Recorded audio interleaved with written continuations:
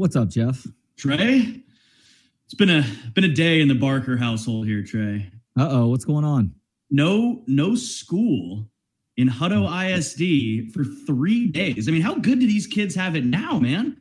Monday, Tuesday, Wednesday of this week. Not only do they have Halloween off tomorrow, they have the next day off too.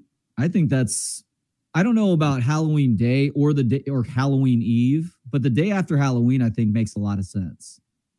Yeah, that one does. Yeah, you don't really need the day of Halloween off. I mean, he gets out of school at 3. Like, you can't trick or treat until, the sun starts going down anyway. So, yeah.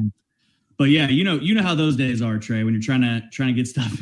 Two parents in there, you would think it'd be easy. Both of us, Jasmine's home as well, but tough getting stuff done. We've got some a floor issue getting taken care of, and it's just like, obviously all those things always happen on the same day.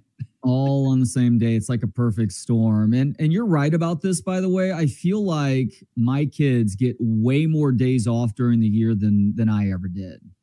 And I have no 3 and some 4-day weekends. Like, for some, I don't know. Are y'all using the 3-day, or are they taking 3 days off? Are those teacher work days, those 3 days? So it's called, I actually just looked it up. It's like a staff development day. So okay. Yeah, basically. And then I think they just wrapped up some like parent teacher conferences and stuff maybe, or something like that. So I don't know. I mean, hey, I'm all for the teachers getting a break from those kids too. But I mean, 3 days is a lot, man.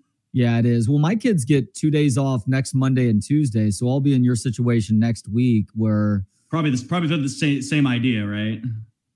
I guess so, but I think it would have been a better idea to do it today, tomorrow, and Wednesday though, and then take away one of the other parent or teacher work days or whatever you want to call it, or just give the teachers a day off. Be like, go have fun, go enjoy the food for a day or something.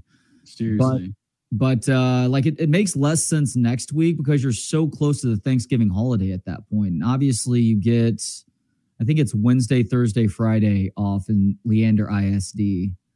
Dude, back in the day, like you have 2 out of 3 school weeks that are essentially 2 or 3 day weeks for the kids. Yeah, and it's funny you bring up Thanksgiving. Like back in LA, we were one of like the only couple districts in the entire LA area. It might be different now, but that had the entire week of Thanksgiving off. Sweet. That was always, which honestly makes sense. Like, even from a work standpoint, obviously, I mean, you and I don't have traditional jobs where it's like, we can just like, especially with a Friday UT football game and shows and different kind of things. It's like, we can't just like not do the news that day. So I don't really think about it from that standpoint much at all anymore. But yeah, it's funny with people that have regular, like kind of traditional 9-to-5 jobs.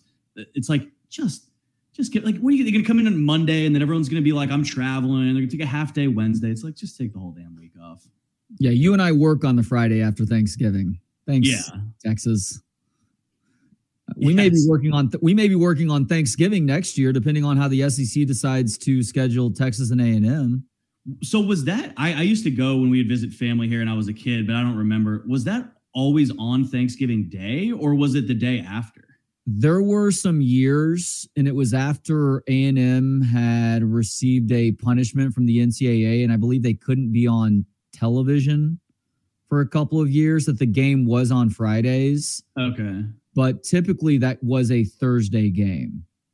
And I always thought it fit really nicely on Thursdays. I went to a fair number of those too, but there were some years that I missed because we were hanging out with the family. But it was still a fun part of the Thanksgiving tradition, much like Cowboys fans have that game as Texas and A&M. And I feel like that was usually a night game too. Like, I'm remembering it as a night game, but I don't have a Kevin Dunn sort of memory with these things. But yeah, Texas and A&M on Thanksgiving Day, I would have no issues with them moving that game back to that date. I would rather have it on the Thursday than the Friday. Yeah, I mean, hey, just go ahead and do Thanksgiving like that. But yeah, maybe they do it because, or maybe they would move it back because of Cowboys or something like that. Not one to put it around the same time, but I don't know. I think if you're planning on going to the UT game Thursday or Friday, I don't think you care what day it is.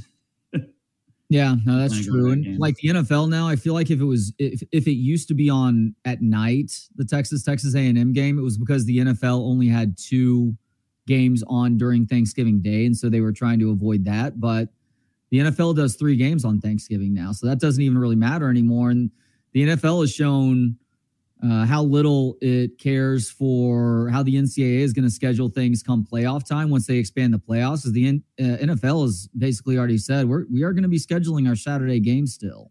Oh, they don't give a shit at all. Not even just about the college football conflict there potentially with the playoff, but they're doing Christmas Day game. They're not just doing one Christmas Day game. I think there's like Christmas is on a Monday this year. Mm-hmm. I think there's like 3 NFL games. There's at least 2, but they really don't give a damn about that. Like the NBA always had that domain. Yeah. Oh yeah, that's true. I see what you're saying there. No, you're right. There'd be like a quintuple header of an NBA games, and that would be Christmas, And obviously they'll probably happen again. It could just be because of where it's been at with the NFL cycle, where Christmas has fallen lately. Christmas, you're right. Christmas is on a Monday, and you are correct. There are 3 games on that Monday, starting in the middle of the day too. Raiders, Chiefs. So your Raiders get their asses kicked by the Chiefs. Although who knows, the Chiefs haven't looked very good this year. I'm just happy I have plans tonight, Trey. Monday Night Football. I'm going to be at the UT basketball exhibition against St. Ed's. Stream a little bit of the Rangers game on the phone. Maybe listen to it on the radio while I'm there, and then just hope the Raiders don't just get completely embarrassed. I need Jared Goff to go bananas this game. I need Amon-Ra St. Brown to be good, although he's dealing with some sort of mystery illness, unfortunately. And is that like a new thing? Like with Bijan now, the whole then Mahomes got sick, and they at least reported it that he was sick. Thankfully, I immediately went and took 7 in the hook on Denver. Smart. And it was snowing all day in that one too.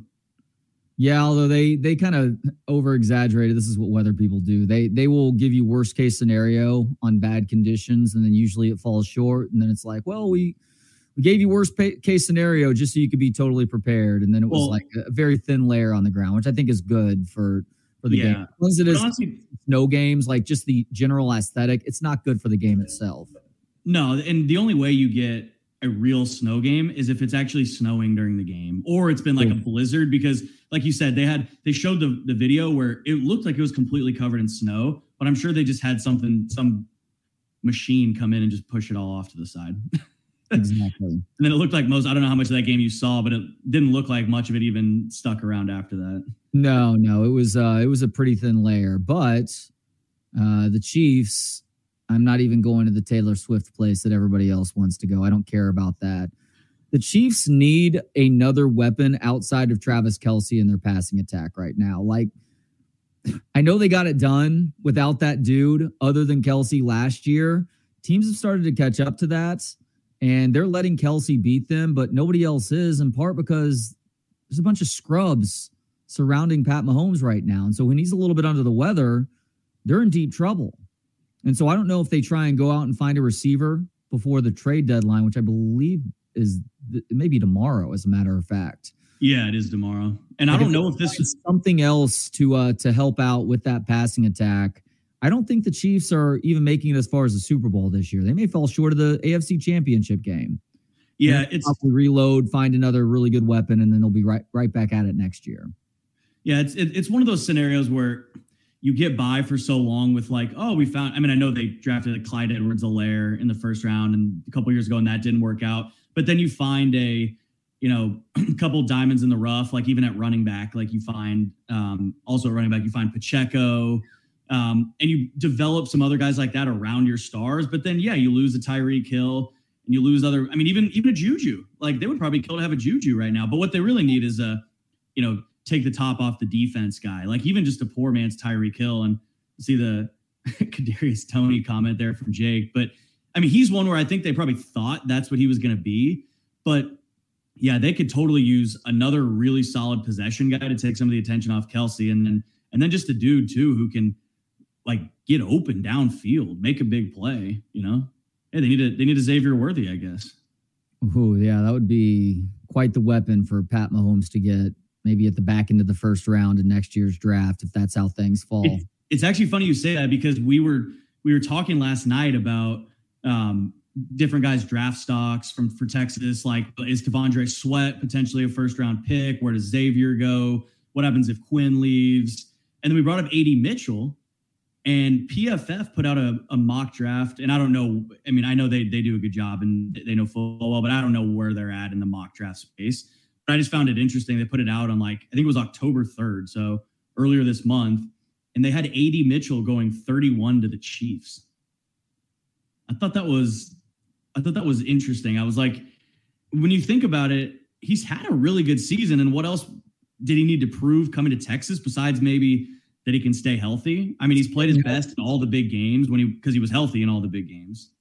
I just wonder if how he conducts himself when the ball is either not clearly coming his way or there's not really a chance of the ball coming his way. I wonder if that hurts his draft stock at all. And also how we've seen him disappear at times from games. The blocking obviously leaves a lot to be desired, but if you're a really good wide receiver, you can probably if you're looked at as a potential number one, you could probably get away with that.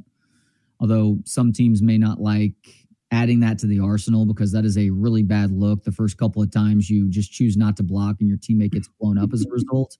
I don't know. Maybe he is a first round draft pick. I've given up on accurately predicting how a wide receiver is going to translate to the NFL. I've just missed on it far too many times in the last 10 to 15 years now. There was a string of Oklahoma State wide receivers that I was convinced guys were going to go on to be studs at the next level, many of whom were first round draft picks. Like Justin Blackmon is an example of that. Yeah. One of the Woods brothers, Deshaun Woods. I forget which Woods brother. It was the early part of the 2000s. He was a part of that program. Like, this guy's going to be a complete freak at the next level. And then Dez Bryant, I was like, yeah, Dez is all right. And then Dez ends up being the best of the bunch when it was all said and done. That's just Oklahoma State. You take other guys into account. I always thought Texas Roy Williams is going to be a good receiver at the NFL level, but there's a couple of Texas receivers over time that I thought might have a chance to stick. And one of the few who has is Marquise Goodwin. Even Jordan Shipley. And I realized that injuries were a part of the problem here. I thought Jordan Shipley was going to be a great receiver. And maybe, and I don't know, maybe back then they just weren't pre-Wes Welker and kind of what Brady and some of them were doing with the slot receivers. Maybe we're and I feel the same way about Vince. Maybe those guys were a couple years too early to their own party in a way with their skill set. And because now you're Jordan Shipley, yeah, that dude would have been awesome in the slot if they used him the right way.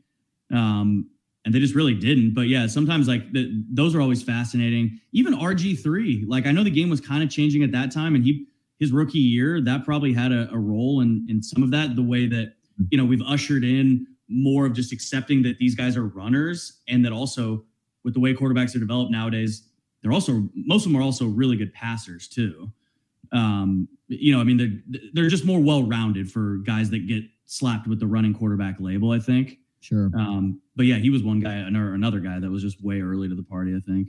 I'm glad you mentioned Pro Football Focus, because Kevin Dunn and I were talking about this a little bit earlier today, and he is apparently going to hit me with some Pro Football Focus grades from Texas BYU on Saturday, and I'm not allowed to look at those, so no spoiler alerts. I was like, dang, I'd love to know those right now.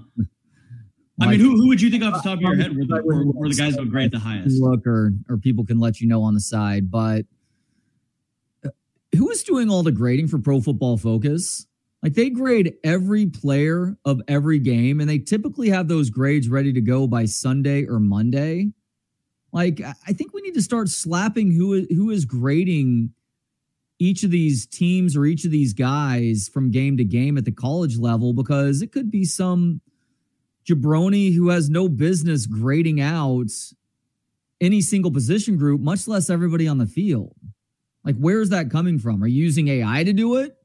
I need to know how these grades are being gotten to, because people are putting a lot of stock into these things. And quite frankly, sometimes, just as selfishly as I watch Texas, I also feel like I have a pretty good handle on who was good and who was not great.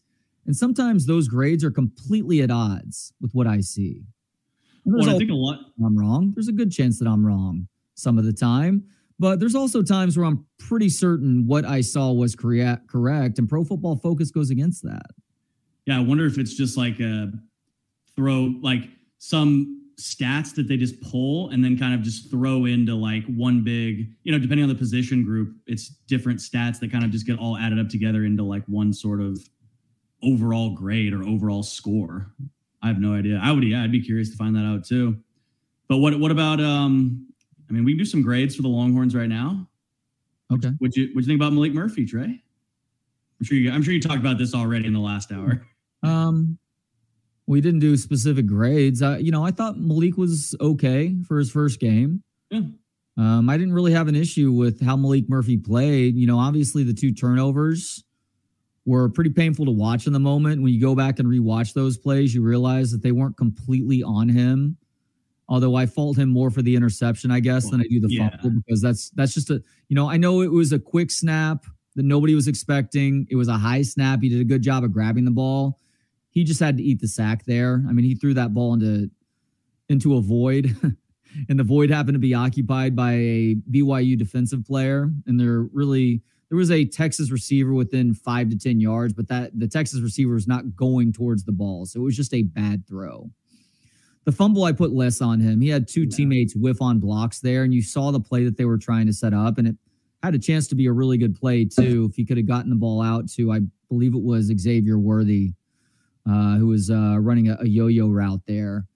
But overall, I thought he did okay with the game plan that he was given. My issue with the offense on Saturday, Jeff, is that Steve Sarkisian, in an attempt to get his quarterback comfortable, he went complete simple jack with the first 10 plays of the game, throwing it 9 out of the first 10 plays. Technically, one of those 9 throws was a run because it was a backward lateral to Savion Red, but that's inexcusable to me to have a new quarterback out there like that, to have a running back who is one of the tops in the country in terms of yardage gained, in your attempt to make him more comfortable with the position. You put too much on his shoulders early on. I think there's a better balance to be struck there, and it's surprising and disappointing to me that Steve Sarkisian couldn't figure that out. I feel the exact opposite about that first script.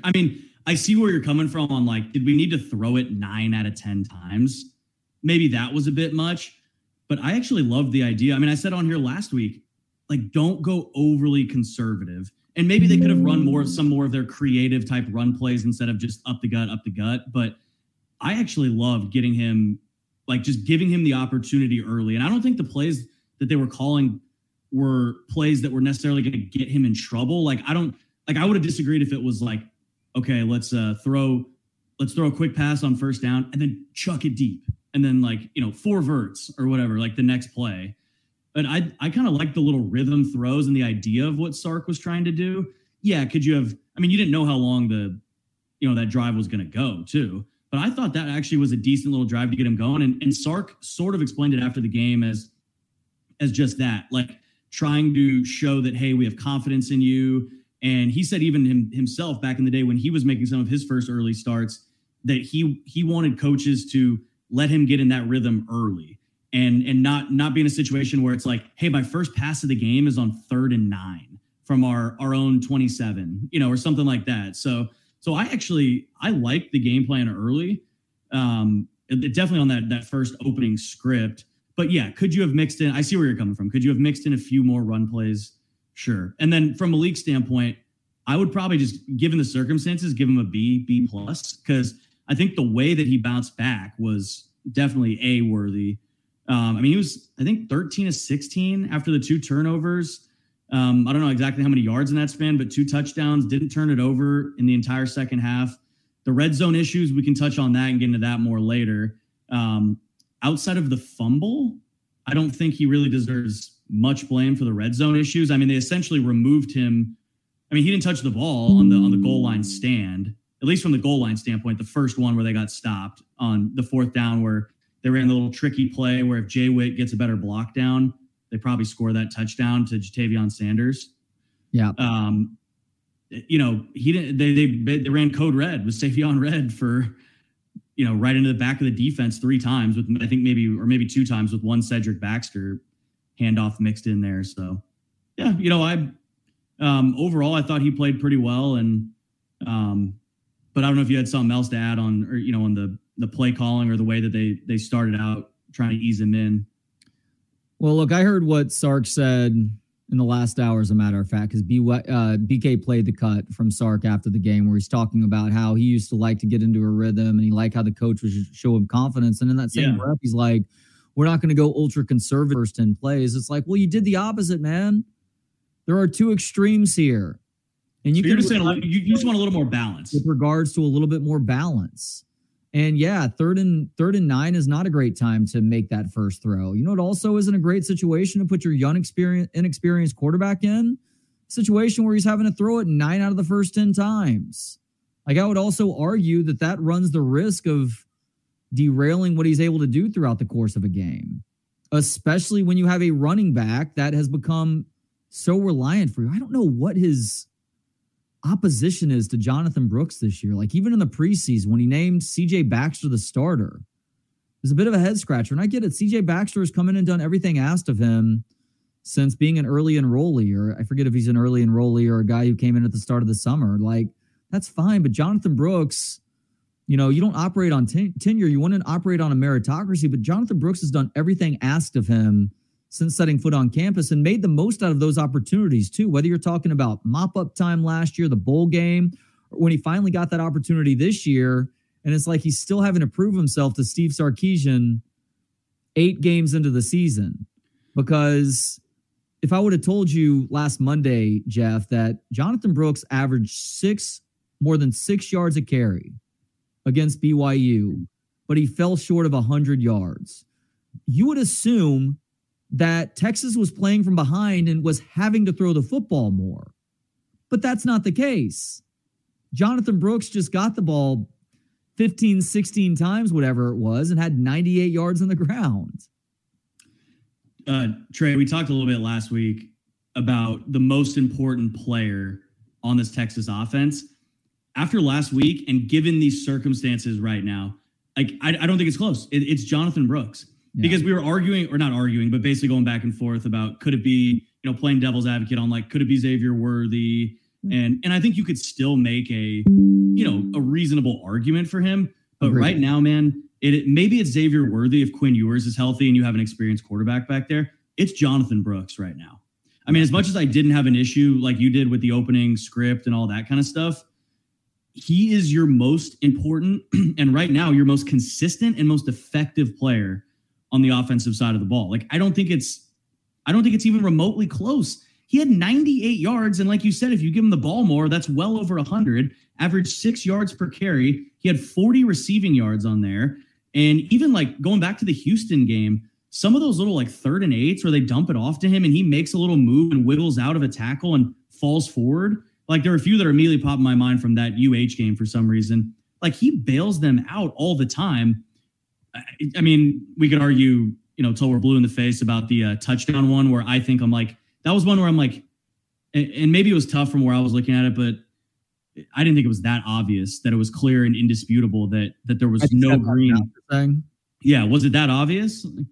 No, it wasn't. It was slight, but it did look like he stepped out of bounds. But I was just surprised that it got overturned because I've lost my mind all season watching so many of these games where it's got to be clear and indisputable video evidence, and then they don't overturn it. Like, I feel like I see the most, you know, critical evidence that you need, not in this play, it's the opposite in this case. And then I see this one, and I'm like, so what made that so obvious that you thought you could overturn it? You know, so anyway, he should have had a second touchdown, in my opinion. And, you know, they tried to go back to him right after that play. On the handoff right there when they came back out. And I think that was, I'm not making an excuse, but I think that was a rhythm thing. I don't think anybody was even thinking about when they were celebrating that might get overturned. Probably, I don't know, no one asked Sark specifically about that, but I'm not sure that they were like totally ready. So I think he came back out and then ran a pretty predictable play call. But Jonathan Brooks, like, you know, our sports director, Bob, who, you know, Trey, like you know him, like he brought up, like, is it time to start talking about him potentially going to New York for the Heisman if the team's success continues to be what it is? Now, obviously, if they lose 2 games, they're not going to invite a running back, especially if Bijan didn't go last year. But, like, I think the difference now is, you know, Jonathan Brooks might have similar stats to Bijan when it's all said and done, who won the Doak Walker last year. and didn't get invited to New York for the Heisman. But he played on an 8-win football team. Jonathan Brooks might be playing on a conference championship football team. So totally agree with you about him. I'm looking up Jonathan Brooks 2023 stats. By the way, in real time, I thought he wasn't even close to the sideline. He was really close, if not on the sideline. And when they overturned it, I didn't have that big of an issue with it. And I agree with you, by the way.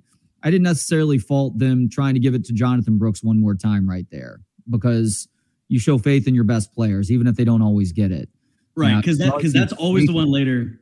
I don't remember the formation that they used on that 4th down play, so I can't go there necessarily. But we also saw another example of a goal to go situation where it was a yard or two out, and they bring Byron Murphy and T'Vondre Sweat back out there, and that play does not work. I know it worked against Wyoming, BYU, whoever it was, but that play has consistently not worked now over the course of several games. It's time to go into a different direction. Yeah, I was going to say exactly that. That's what the formation was. I don't know the exact, what you would call it, but it was a pretty obvious run formation. And then the one where they bring in Byron Murphy, which I agree with you, Trey. At this point, I'm kind of like, you got him as touchdown. Like, that can be one that we go back to if we need it in a game late, or maybe you're up 2 scores. But like in a game where you're really trying to put it away, I don't necessarily know that I agree with that. Yeah, so I'm just looking at the best quarterbacks in college football right now and the best running backs. By the way, congrats to Ollie Gordon from Oklahoma State. He's the leading rusher in college football right now. He overtook Marcus Carroll from Georgia State for that lead with this last weekend's win for the Cowboys. Big game for them, obviously, this weekend, playing one final bedlam against Oklahoma. Jonathan Brooks is 5th in the country right now in rushing yards, tied with Omarion Hampton from North Carolina at 923. So Ollie Gordon, as nice of a year as he's having, he's going to fall well short of 2,000 yards. I almost feel like that's what it requires out of a running back now, either 2,000 yards rushing or just insane all-purpose stats, and no running backs have that right now. And the quarterbacks that you're talking about include Michael Penix Jr., who is probably your front runner right now, Caleb Williams, Shedeur Sanders is still up there, Jaden Daniels has had a really good year throwing the football for LSU. Shedeur Sanders. I know. Drake May, Cam Ward for Washington State. Carson Beck is actually up there yardage-wise now. His 14 touchdowns, 4 interceptions, but it's probably those top 4 guys. And actually, Bo Nixon's up there as well. So you probably get Michael Penix, Caleb Williams, either Daniels and Sanders, and then Bo Nix as the likely guys heading to New York for Heisman ceremonies. And it could be Penix, Williams, and Bo Nix when it's all said and done. Yeah. That's a good point. I mean, it does matter year to year, and when there's that many quarterbacks, like you just mentioned, a bunch of quarterbacks, and I'm always confused about like how many guys they decide to invite on a year to year basis. Like, have they just decided that now we're only inviting 3 guys? Like, is that basically what they've done? Yeah, I think that's the case most years now. I have to stand corrected here based on the Vegas odds sent to me earlier today. The leader right now is Penix. J.J. McCarthy, who, of course, you can't forget about, and I unfortunately did. He has second best odds right now. And according to this list, wait a second. That's a good point. Is Brooks even on there right now? I'm sorry. These odds, what is going on? Right? Old odds or something? The best odds right now are Michael Penix, Marvin Harrison Jr., Bo Nix, J.J. McCarthy, and Jaden Daniels. So Caleb Williams isn't even in the top 7 right now, according to these rankings. I mean, the only way that he's going to get invited, I think, is if this isn't going to happen, but if SC beats Oregon, beats Washington, beats UCLA, and then goes to the Pac-12 championship and wins the Pac-12 championship, then they'd be 11-2. Yeah. And honestly, I think he should still be invited. I mean, that win on Saturday, Trey, it's just like another win where you're like, just such an absolutely pathetic performance from the defense. I mean, he has to score 50 points to beat Cal. Like, it's just 49 points on your defense. It's pathetic. Like, I know that Alex Grinch may not be working with the 85 Bears on that side of the ball, and they need to build up their roster.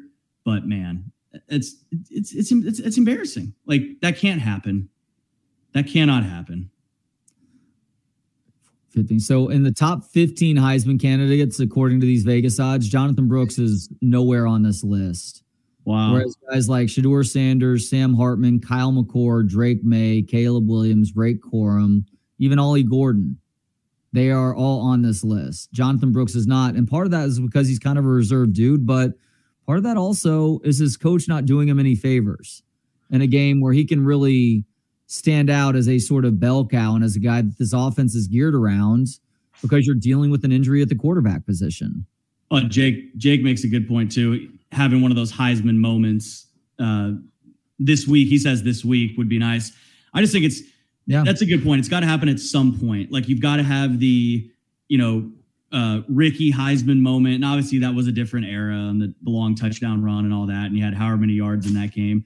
But yeah, maybe that's what it's going to take, is a game where, we can look at it and go, wow, backup quarterback in who didn't play well. And Jonathan Brooks just has a 280 all-purpose yard game and 4 touchdowns or something like that. And then you can say, then everyone nationally will start talking about, well, he saved their playoff chances. He saved their Big 12 title hopes, got them to the Big 12 championship game. So that's a good point from Jake. It's probably going to take one of those just insane games where he just saves the entire season, essentially. Which, like you said, Trey, to your point about Sark, I don't know if his coach is going to allow that to happen with the way he calls the game. I can think of one time where Steve Sarkisian realized that he had to lean on his running back in a game to win the game. Bama? And that was Bijan Robinson. What would have been, I guess it would have been his sophomore year, because that would have been Sark's first year with Bijan. It was at TCU. Casey Thompson may have been the starting quarterback for Texas that day, and he was having an off day, or maybe he got hurt. I don't remember that specific. I do remember that he had to give the ball to Bijan somewhere between 30 and 40 times to win the game, and they did. I mean, it was truly a put the team on Bijan's shoulders performance, and it affected him for the next couple of games after that too. I remember him not exactly looking right after that because he had to carry such a heavy load, and that's probably part of what Steve Sarkisian is trying to avoid, is riding your bell cow too hard, because he got to see this up close and personal at Alabama and how Nick Saban has handled running backs up to a point. Now he started splitting things up a little bit better over the last few years, but he realizes he doesn't want to do that to a guy that could set him back and make it harder to win games over the next couple of games if you give the guy the ball too much in a given situation. But you have 2 to 3 good running backs right now where you can split those carries up a little bit more. And we saw him do that after he started giving Brooks the ball consistently. He gave him the ball 2 or 3 times and then brought CJ Baxter in and gave CJ Baxter the ball once or twice on the third series of the game. That Bijan game, Trey, that was the game where Gary Patterson after had the kind of snarky comment that, I don't know, I wouldn't say went viral, but made the rounds on social media and all that. And I can't remember exactly what it said, but it was basically Patterson said something to the point of I'm not sure he would have done that, or basically insinuating like he didn't think it was a good idea to give a guy the ball like that many times.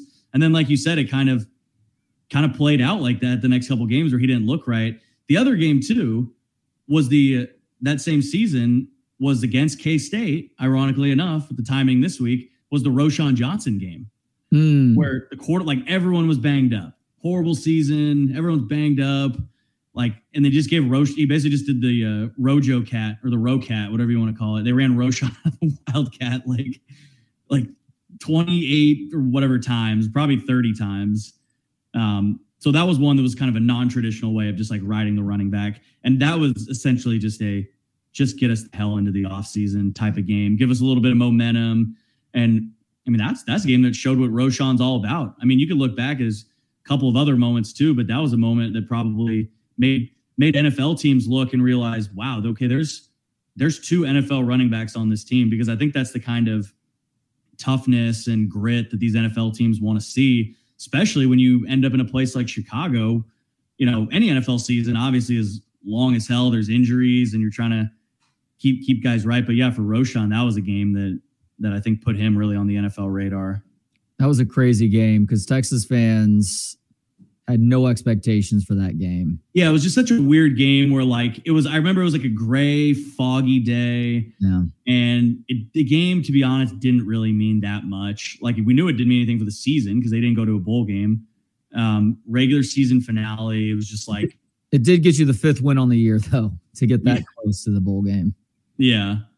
Yeah, again, I guess it gives you Roschon obviously ended up playing a key role in what they did last year. So yeah, helps from that standpoint. But yeah, maybe Sark would probably hear all this and just be like, these idiots, like I'm playing the long game with it. I'm trying to keep a guy fresh for the course of the year. But if there was a time to ride Brooks and even Baxter to an extent, it would be right now with a young quarterback. And Trey, we'll probably get into K-State a little more at some point, but that's this game, man, is like, this could be the season right here. It really could, because, and it's another example of playing a team at the right time or the wrong time. I think they played Alabama at the right time and they took advantage of it and played really well to their credit. This could be one where we look back and say, man, that was tough when they had to play K-State. They are humming right now. The roller coaster ride of opinions on both Kansas State and Oklahoma State since the Friday before Texas OU. It's just, it has gone up and down to the point where at the start of the year, a lot of people looked at this Kansas State game because K-State was looked at as one of the 3 or 4 best teams in the conference. You look at this game and say, this is one of the tougher games on the schedule for the Longhorns. And they lose in last-second fashion to Missouri, who wasn't ranked at the time. Now Missouri is ranked 12th or 13th, facing Georgia this weekend. And they lose that bizarre Friday night game before Texas OU at Oklahoma State, where Will Howard looked terrible. Yeah. As bad as he's looked since going back to his freshman year when he was forced into action because Skylar Thompson was hurt again. But since then, Kansas State, that served as a wake-up call for them. And they've started to play better on both sides of the ball, but they've also incorporated a quarterback rotation that has been really effective with the true freshman Avery Johnson, who can throw it a little bit, but is much better running the football right now, coming in to sub for Will Howard at times. Now, Avery Johnson wasn't actually that good last weekend. Didn't need to be, though, as Kansas State did what Texas should have done to Houston the week before, winning that game something like 41-0. This is a huge test for Texas right now. I think the defense should be up to the task, especially after the bounce-back effort against BYU on Saturday. I don't know about the offense right now, though. I don't, because I don't know what to expect out of Steve Sarkisian, the play caller. I have a feeling of what Steve Sarkisian should do, and I know that at times this team can move the football down the field, but I also know once we get inside the 20, and even worse, when we get inside the 10 or the 5, who knows what's going to happen? Actually, a lot of people can probably guess what's going to happen, and that's Texas in those drives without points on the board, because that has happened far too often 2 of the last 3 games now. Maybe it's picking the low-hanging fruit right now, but it feels like that's what this game's going to come down to, because they're playing a Kansas State. Points are going to matter in this game. You're right. So kicking field goals in that situation is not the worst thing. Yeah, and then also, you're playing a Kansas State defense that hasn't allowed a touchdown in 2 games. They're fresh off 41-0 and 41-3. And again, not that they were playing the greatest teams of all time there, but they were playing conference opponents. 2 of which I think Texas has played one and is about to play the other after they play K-State. So it's like, these are not world beaters, but these are real teams that they're doing that against.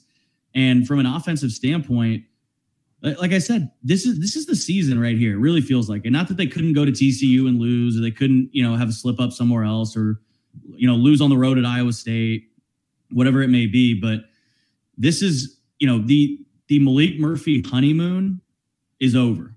Like it's just done. If he does not play well early, and this is a game where if he doesn't play well early and he makes those same mistakes, which I personally don't think he will. I think he got those out of his system. And, they were just the interception, especially just a really stupid interception. But if he does that again, there's another fumble in the red zone, more goal line stops. Like, yeah, like, that's not going to end well for Texas against a defense that's, one of the best that they've played all year. And then two, against an offense that is playing their best football right now.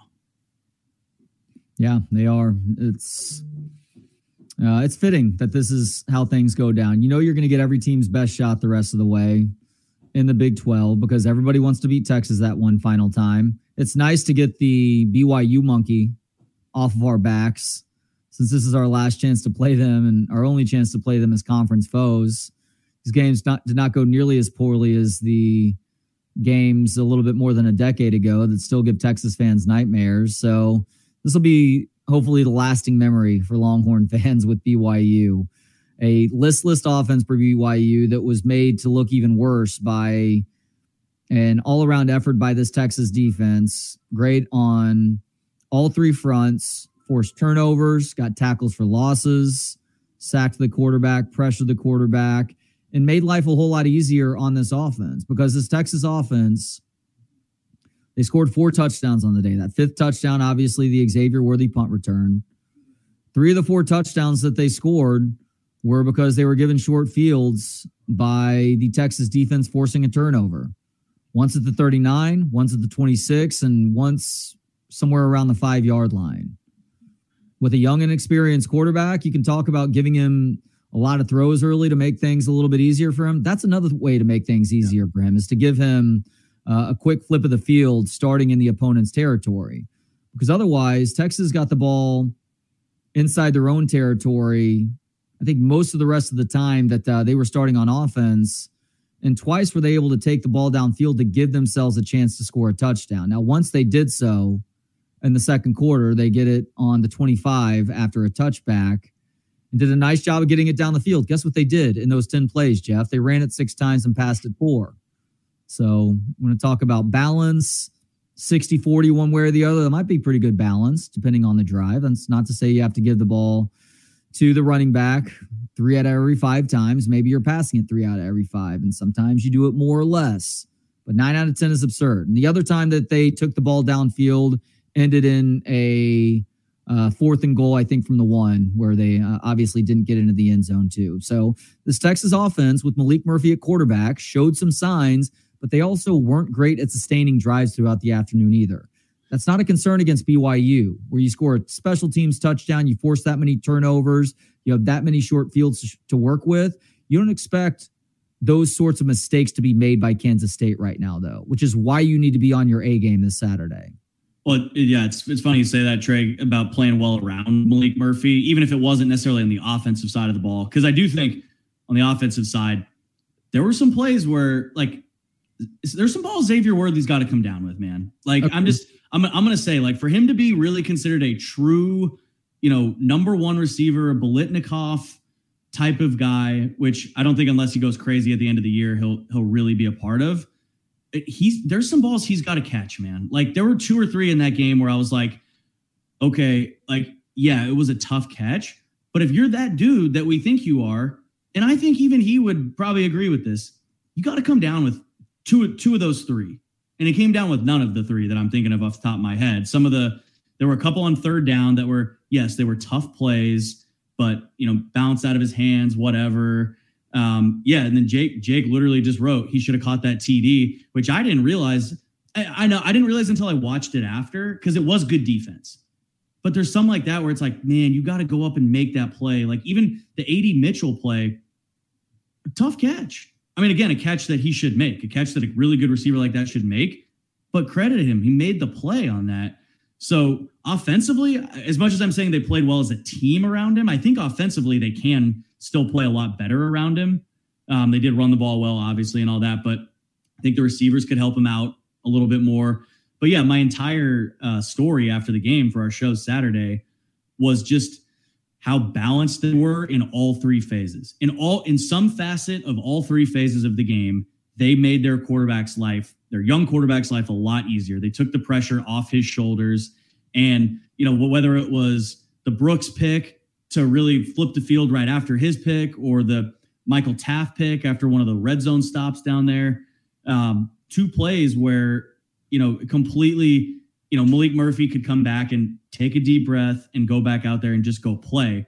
But you said it, Trey. They're not going to, at least I don't think they're going to be able to bail him out, kind of like they did. And I almost hate using that phrase, but they really did bail him out. I mean, they bailed out the entire offense there too. And I don't think they're going to be able to do that against Kansas State. Maybe there'll be a couple of momentum changing plays here or there, but I mean, you're probably, odds say you're not going to score a touchdown off a punt return again. Maybe you score a defensive touchdown. Maybe you find a way, but yeah, maybe he holds on to it. On the fumble or, just some of those plays where they flip games even more against a better team. I mean, hell, we saw it against Houston. When you let a team kind of feel like they can believe and they can stay in a game like that, you give them a reason to believe. Even a team like that, probably on a similar level, talent-wise and quality-wise as BYU, they can take advantage of that. So I don't think he'll get bailed out like that left and right. No, I agree with that. So views from the field, because you get to watch the game from a very unique perspective most weeks. Have you gone to all the away games this year? Yeah, I've been to every game so far. Are you going to every game the rest of the way? Like, will you be in Fort Worth and in Ames here in a couple of weeks? We'll be in Fort Worth. The Ames trip is up in the air. Depends on if Texas is still a one-loss team at that point in time. Pretty much, yeah. I'm like, I don't want to give away all of our logistical secrets or whatever it may be. I mean, I think it would be basically a non-conversation, just a lock that we would be there if they were undefeated. Like, had they beaten OU and they end up undefeated in that game, because at that point you're talking about a team that's potentially ranked number one in the country. I mean, I don't know they'd hop over Georgia and Michigan. So you're probably talking about a team that's number 3 in the country, but that's undefeated and has a case to be number 1, maybe receiving a few votes. Oh yeah. So I would say that'll probably be the one game that we probably won't be at. I mean, we were in Des Moines for the NCAA basketball tournament, and that's a hike, man. And then Ames is another, I think 40 minutes from central Des Moines. Yeah, I don't know how many direct flights there are from Austin to Des Moines. Like maybe none. I know there are none. We went. Do you get a flight chartered? Is there a chartered flight that we can schedule to help you guys get to Des Moines and not have to fly through Kansas City or O'Hare or something?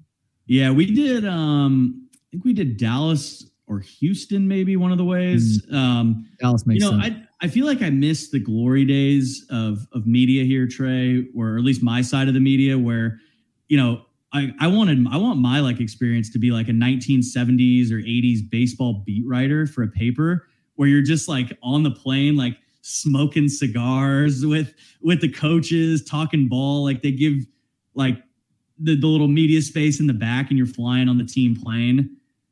I mean, now it's pulling teeth just to try to get a one-on-one with, some of these teams sometimes. So Wade Boggs getting to the Mile High Club with some media relations lady in one of the bathrooms. Oh man, I have some professional mentors who are of that age where they not only traveled with the team, some of them for a long time traveled on the planes, and just the stories they have, man, of even just nothing like that crazy, but just, poker games in the back and sitting and talking to managers and coaches and whatever, that was the glory days. But obviously can't do that nowadays with, the amount of money that's in everything. And then of course with social media makes everybody not want to do any of that. I was just about to say social media, I think, has maybe ruined that more so than the money has, because you used to have to establish personal relationships back in the day, and it made it more difficult to be hypercritical of an individual in a given situation. And now any Dick or Joe out there, I mean, shit, just listen to me most weeks, can say or do whatever they want to and not have to face the repercussions, not just of drawing the athlete's ire, but having to look that person face to face the next day or the next week. Oh, 100%. Yeah. I mean, everybody has a platform, which in some ways is a good thing, but there's also the 1% of the population where you go online and you go, I don't know if that dipshit needs a platform. I don't know if we need to give that man a platform on X or that woman a platform on Facebook or whatever it may be. But yeah, it's completely my account altogether, not have to deal with any of it, Yeah, no, 100%. I mean, If you didn't have the job that you do, because obviously you and I, for the jobs that we have, we need to be on Twitter. Like, it helps us do our jobs better. If you weren't in broadcast media, would you have a Twitter account? Hell no. Yeah. I mean, no way. It is. And honestly, even with Facebook, I should be like, if my bosses are listening to this, they'll be like, yeah, you should, dude. Like, I should be posting more on like my professional Facebook page and all that kind of stuff. But it's just like, it's so, and not even necessarily from a sports standpoint, but just overall, man, like Facebook, people think Twitter's toxic. Like, I mean, I don't know how much time you spend on Facebook, Trey. Like, it is so toxic. But I barely post on that, because really, like, the people on that platform for Facebook, they either want a really wholesome like feature that's about community and adversity, and kind of like the couple weeks ago when we were talking about my Jonathan Brooks story. That piece blew up on Facebook. Did pretty well on Twitter too, but it blew up on Facebook because that's the kind of stuff people like, or they want something really controversial, or they want like the Michigan sign stealing stuff and they want to yell at each other in the comments and all that kind of stuff. Like, there's really no in between of like, here's how Malik Murphy played, you know, where it's just like they want just like they don't want nuts and bolts on the game. Facebook is for the casual boomers that think they know everything, according to Jake. I think that definitely goes for shamelessly promote my podcast and Texas Sports Unfiltered. No, it's the platform serves a purpose for sure, but it's not for boomers though, because I know my wife and all of her friends, they just mindlessly scroll Facebook videos now. Like, Facebook went more the way of Instagram. And so it's just video after video after video. And it's just feeding the dopamine reward system in your brain, because it's just these quick 5 to 10 to 15 second clips that either make you laugh or cry or evoke some sort of emotion. And then you quickly move on to the next one. And the algorithm sees what you're pausing or stopping on and gives you more of that. Which, I don't know, Twitter does the same thing, which some of the at least on my timeline, it kind of does, where accounts, they've done that more so now, like in the Elon Twitter era, where accounts that I don't even follow, but it could be a type of like talking about on the For You feed. I always have to click on the people you follow feed.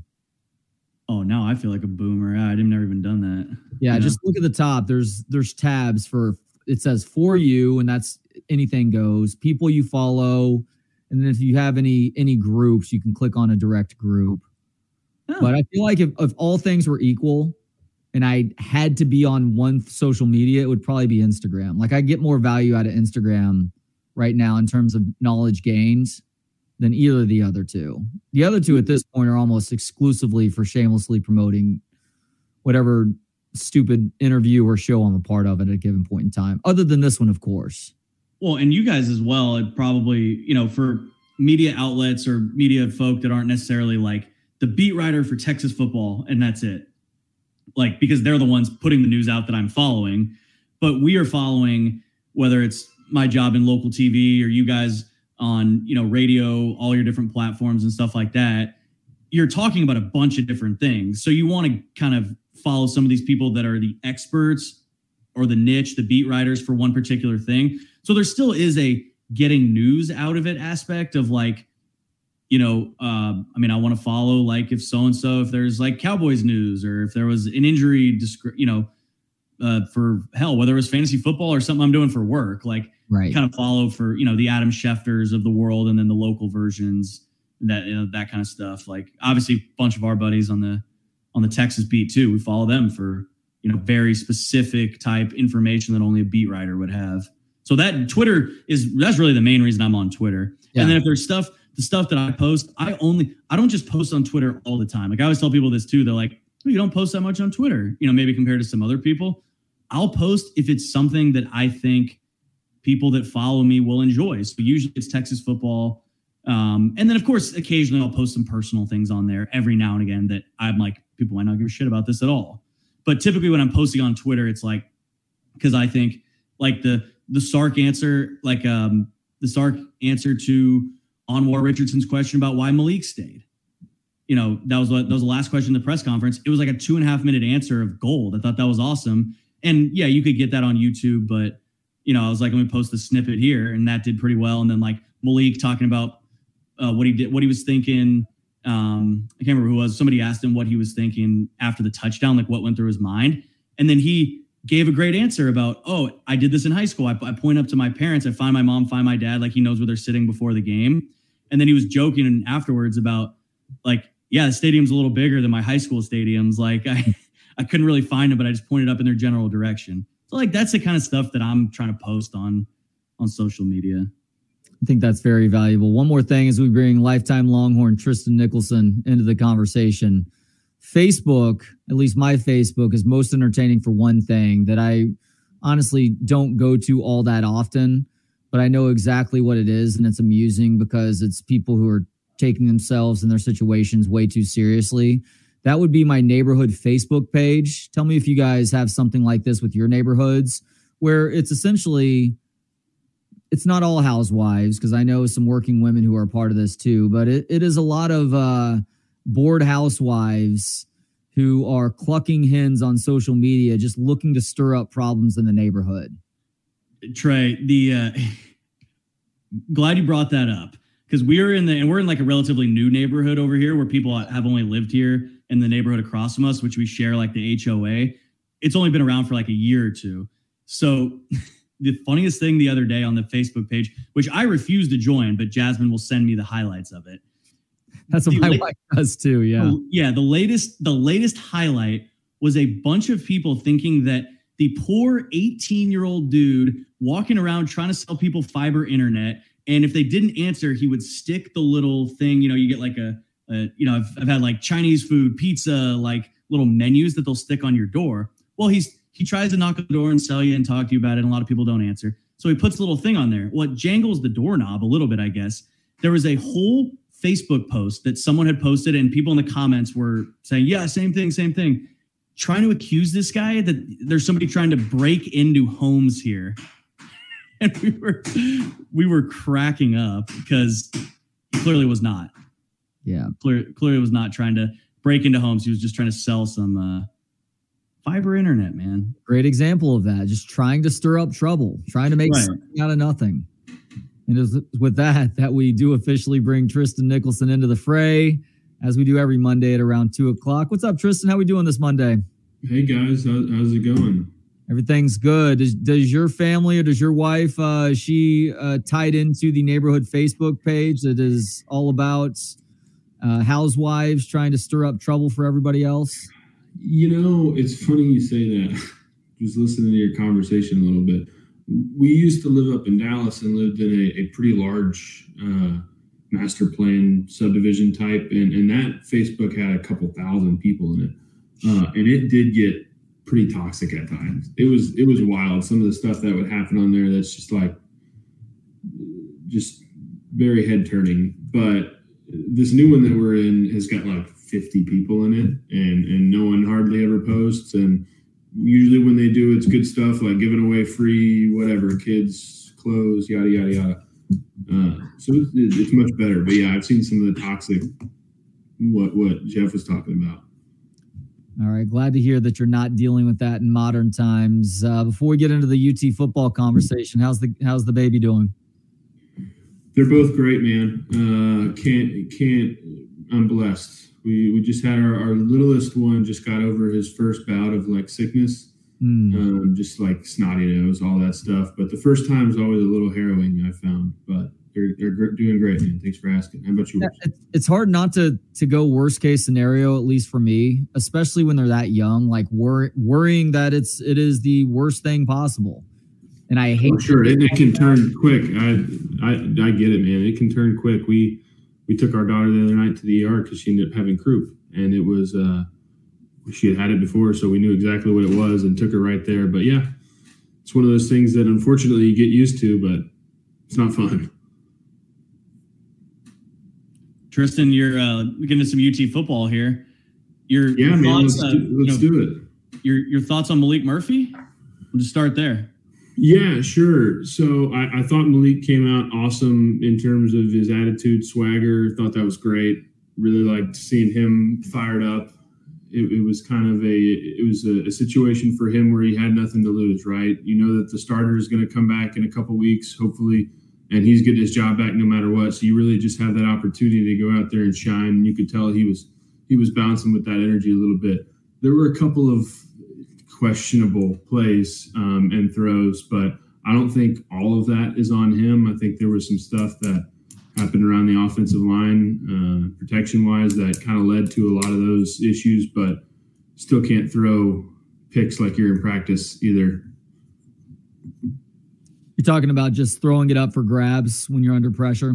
That one specifically was pretty. If I saw that in practice as a coach, I would be fired up on my guy for sure. That wasn't like because you can take a sack, you can get through it. The game's not on the line at that moment in time. So if you're coaching a more seasoned kid, then you would say, hey, just take the sack and move on. But that play specifically and that protection they ran was the same protection where he threw the ball to Sanders, and Sanders made a fantastic catch. That dude's a monster. But it was he was on the run, and then the fumble in the red zone were all the same protection. So I would just toss that protection from my playbook. What happens, or what was that protection? So it looks like it's a slide left or right. So slide protection, meaning basically you're sliding left or right. From an offensive line perspective, if you're sliding left, you look to your left and you look at that gap and you got that gap. It's pretty simple.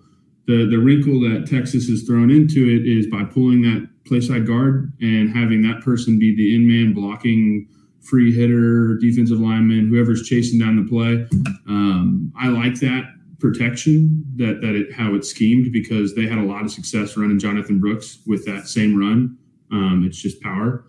And so, but you could tell the timing was off, and that's what led to Malik having to backpedal, and they ran it into the blitz a couple times, and it just didn't go their way. But, when he gets in that situation, he's just got to get rid of it, or, don't do anything except what he did, which is throw it up and just say, okay, next play, like you're in practice.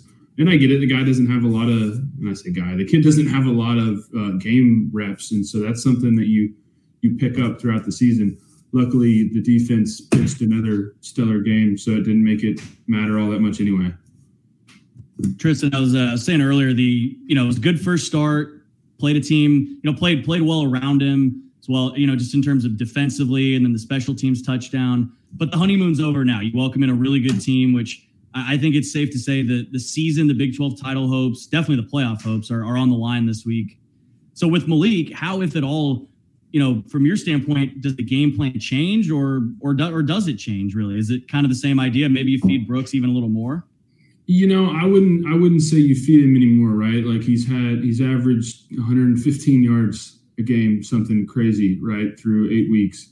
And that's with the first 2 games not being all that great. So he's clearly, you need to design your offensive game plan around that dude. Get him the ball in space, throw it to him.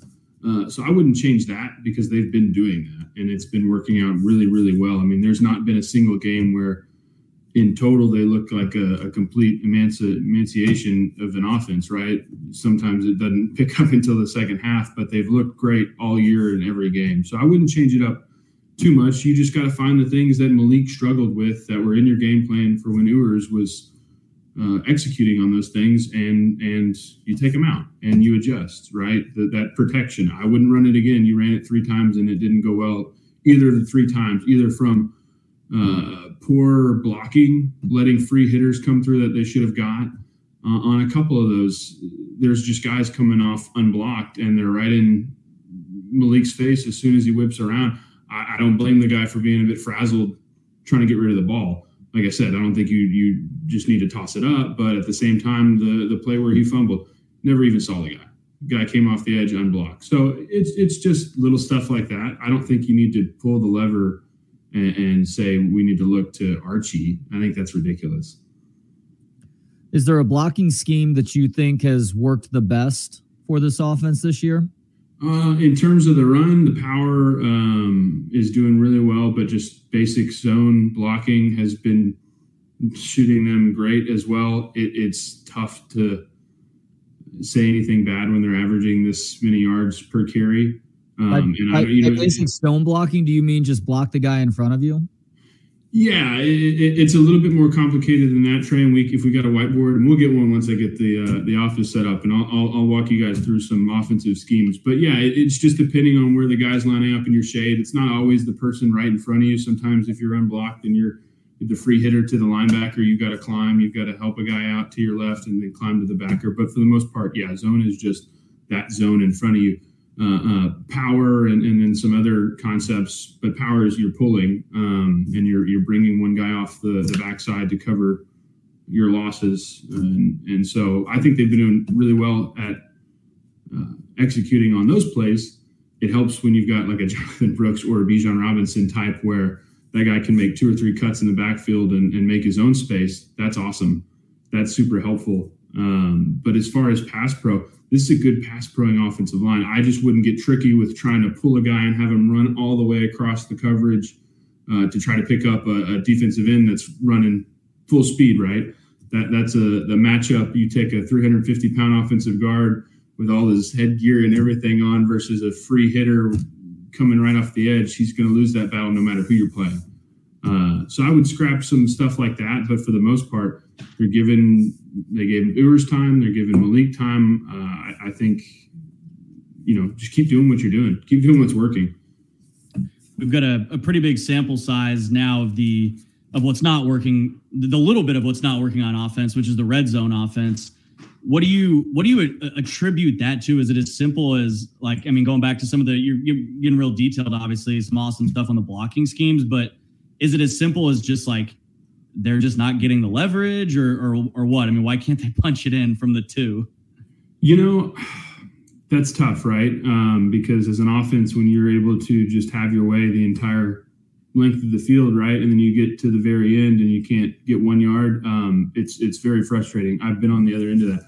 Sometimes I think you got to just take the points. I think you just kick field goals because there were 2 red zone stops in this game, so you go up by 6 more. It doesn't really matter in this game, right? You'd hang 40 on them, whoop-dee. But in other games that might be closer down the season, it can really make a big difference. So I think as a philosophy, you just take the points that are on the board. The goal of an offensive drive is to score, even if it's a field goal, especially when you're up that much. But yeah, I think the play calling in those situations has been less than stellar, though. As a guy who plays on the offensive side of the ball, I don't know if you ever dealt with this as a player, Tristan, but does it do anything to you one way or the other when you see a guy who plays a very specific defensive position coming in as a member of the offense, like what we've seen out of these Texas defensive linemen more than once this year? Sure. You know what? I love that, right? Because you gain an extra blocker. Usually, if it's a defensive lineman, he's a lot more athletic than your offensive lineman. So not only do you get basically the body of an offensive lineman, but you get the strength and speed of a fullback, right? So I love the scheme. You just have to be a little bit more elusive with it than they've been. Obviously, if you're running the same play every time, no matter who you have blocking it, you're going to get stopped. And so if they've only shown that look, I haven't watched enough film on that package specifically, but if they're running that same play every time they have those guys in the game, it's pretty easy from a defensive play calling perspective to fill that gap, right? If you're only running zone in that formation, okay, let's call a play to stop zone. It's not rocket science. So if they're going to continue to use that package, you got to spread it out. Maybe throw some passing in there, throw some play action, right? But I haven't seen enough of that package to know how they've been playing it this year. But it doesn't seem to be working every time it's in. Kind of on the other side of the ball, a get right game for the defense. Was it as simple as just BYU's not good offensively, which it seems like? How confident are you that they can take a bit of that get right game and then actually carry it over into the most important game of the season against BYU is a weird measuring stick for sure, because I think they've got some really talented players, especially on the offensive side of the ball. But it's just one of those weird teams that's never going to be made up of like what you'd consider a traditional football team, right? Versus whereas Houston, I think, was probably a better measuring stick of how the offensive the defense has been performing.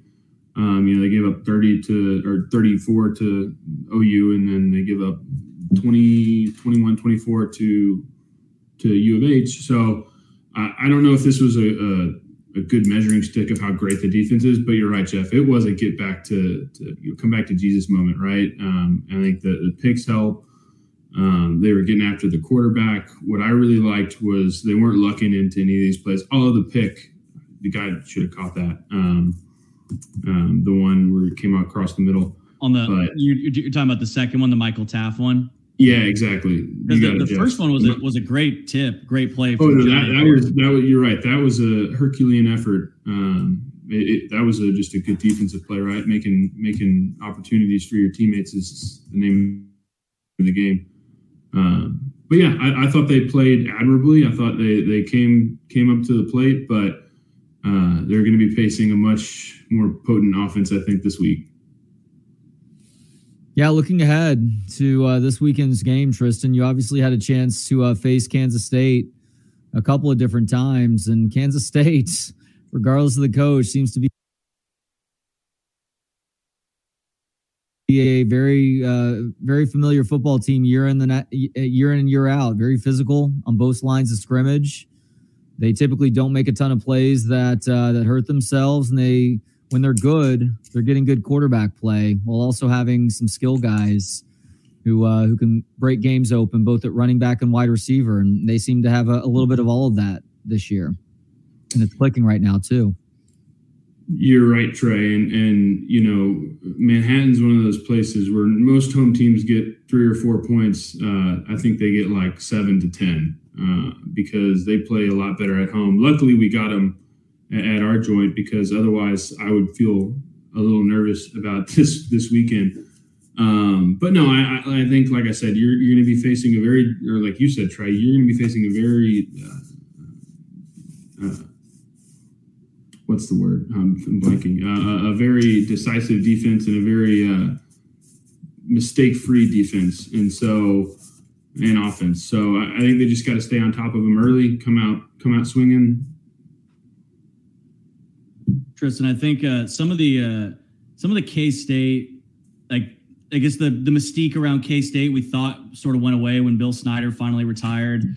Obviously, he built that thing into the most unlikely, call it like a mini powerhouse kind of. But they've won the Big 12 championship a couple times. Obviously, they won it last year. When you played them, what are some of the hallmarks of a Kansas State team that you still see now under Chris Kleiman? No, sure. I haven't watched a ton of them play this year, but just in past years, right? They play up to big games. They play up to Texas for sure. The year they beat us, they came into our house. We were ranked, and they put it on us. So they're all underlooked, right? From a recruiting perspective, all these guys come in as 2 and 3 stars. A lot of local talent, a lot of JUCO type guys. I played with a guy in JUCO that ended up playing defensive end for them. 5'7" white dude who ended up having a couple sacks for him. Like, the dude had a motor on him. So from a defensive perspective, they're going to have some big names, some 5-star types from the state and from other places. But it's really those scrappy, homegrown talent dudes you got to watch out for, because they don't stop. Luckily, I think what you get in that, or you give up for that, is size and depth, which usually that's been the hallmark of Kansas State offenses and defenses. Is they got really good players, but maybe not as deep as like a team like Texas. So you're hoping to lean on them heavy with that, and just let your strength bully them around a little bit. Tristan, when I saw you at Texas OU, you were wearing an Earl Campbell "Love You Blue" jersey, and I'm an old school Oilers fan. A lot of people are old school Oilers fans who either don't have a football team these days or choose to root for the Texans. And yesterday was a complete abomination, in my opinion, where the Tennessee Titans were wearing Oilers jerseys. The jerseys looks cool. I don't dispute that, but they were given to a fan base, I guess, for a lack of better words, that has no emotional history with the Houston Oilers. It's time for the NFL to ask the Titans to give those uniforms back to the city of Houston, correct? Hey, man, yeah. The Houston Oilers era was a little bit before my time, but I remember it fondly from stories from my dad and grandparents, they're from Port Arthur, so they rooted for the Oilers. And so, I think you're right, Trey. The Tennessee Titans don't have any allegiance other than, it's a cool throwback thing for them, but it's a lot more to the Houston fan base for sure. So, yeah, I don't see any problem with that. Where's that petition? I'll sign it. So, Tristan, are you more of a Cowboys or a Texans guy? Because you grew up in Houston, right? Grew up in Houston, was born in Dallas, grew up in Houston, bounced back. And you said you lived in Dallas too, even as an adult. Yeah, we lived in Dallas. So my family is from up there, have family from up there and then Port Arthur. But, I don't really follow a pro team all that close. I've got guys that I still know that play, that I root for and keep in touch with. Like this year, we're huge Dolphin fans, the family and I, because we've been keeping up with Connor Williams and Byron Jones and those guys. So they look great. So it kind of floats from year to year. Once I don't know anybody else in the league, then maybe I'll settle down. But I've been always been more of a college fan anyway. I was going to say, you kind of have some unique connections to the game still, to the pro game at least, that the average person and the average fan doesn't really have. So that's got to be kind of cool too, to just pop on the TV and, even if you only cross paths with the guy for a year, just watching NFL on Sunday and be like, oh yeah, play with that guy or play against that guy. Who's the best player you ever played against? Man, that's a tough question. One of the best players I ever saw play was Sam Darnold. I think he threw like six picks, threw 6 touchdowns against us when we. Oh, I would have believed both, unfortunately. Man, it was just so pretty. He would just drop these dimes, and you're just watching him. You're like, goodness gracious, we got to go out there and score again because this dude's not going to stop. So there have been a few times where like I've played guys like that where they truly broke the game, right? Whereas you're not playing the same. It's like in basketball when a guy drops 80 points. You're just not playing the same game as you're used to.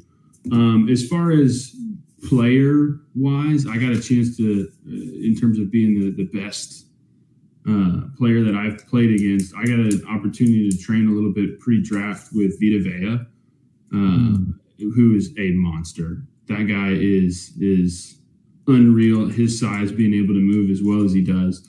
At Texas was probably Poona Ford, man, because I have not – we had some really, really good pass rushers while I was there. Charles Omenihu is, doing really, really well right now. But Poona was one of those guys that had a different body type, right? I don't know his exact height, so don't come at me, Poona. But he was on the shorter side, but his arms were longer than mine. And so he'd fire off so low, and his arms were so long. He was a tough guy to block and is doing really well now in the NFL. So there's a few, but I'd have to go back and watch some games and remember. It's been a while. Yeah, Poona spent the early part of his career in Seattle, obviously, and he's with the Bills now. You said you're still in touch with Connor Williams. Is he still in Miami? Yeah, he's still in Miami. He's been hurt the past couple weeks, but is their center now. He's doing great things with them, and their offense is obviously one of the best ever. So he's crushing it. That's so crazy to watch the trajectory of his career as a pro. Like, I would have laughed if you had suggested that NFL guys would move him from tackle because he was just so good there as a collegiate. Sure. But once the belief started that he was better off at the guard position, inevitably when the Cowboys took him, that's really where they tried him out more than anywhere else. And now he's moved all the way inside to center too. Yep. Yeah, well, Connor's a smart guy too. Understands blocking schemes and knows how to flip protection. So it's not surprising that he made the move inside because that's usually your middle linebacker, so to speak, of the offensive line. But yeah, it's just about finding the right team with the right fit. Cowboys didn't need a guard, and Miami needed a center, and so it ended up working out for everybody. Well, while we're kind of talking about the evolution of going from college to pro, Tristan, I'm curious, and this could be an unfairly broad question that you maybe haven't even thought of, but I've kind of started thinking the last couple of weeks, just watching some of these guys as they put together really now more than an entire half season of really good play, whether it's a Tavondre Sweat, a Adonai Mitchell, Xavier Worthy, Jonathan Brooks. I mean, you go down the list of guys.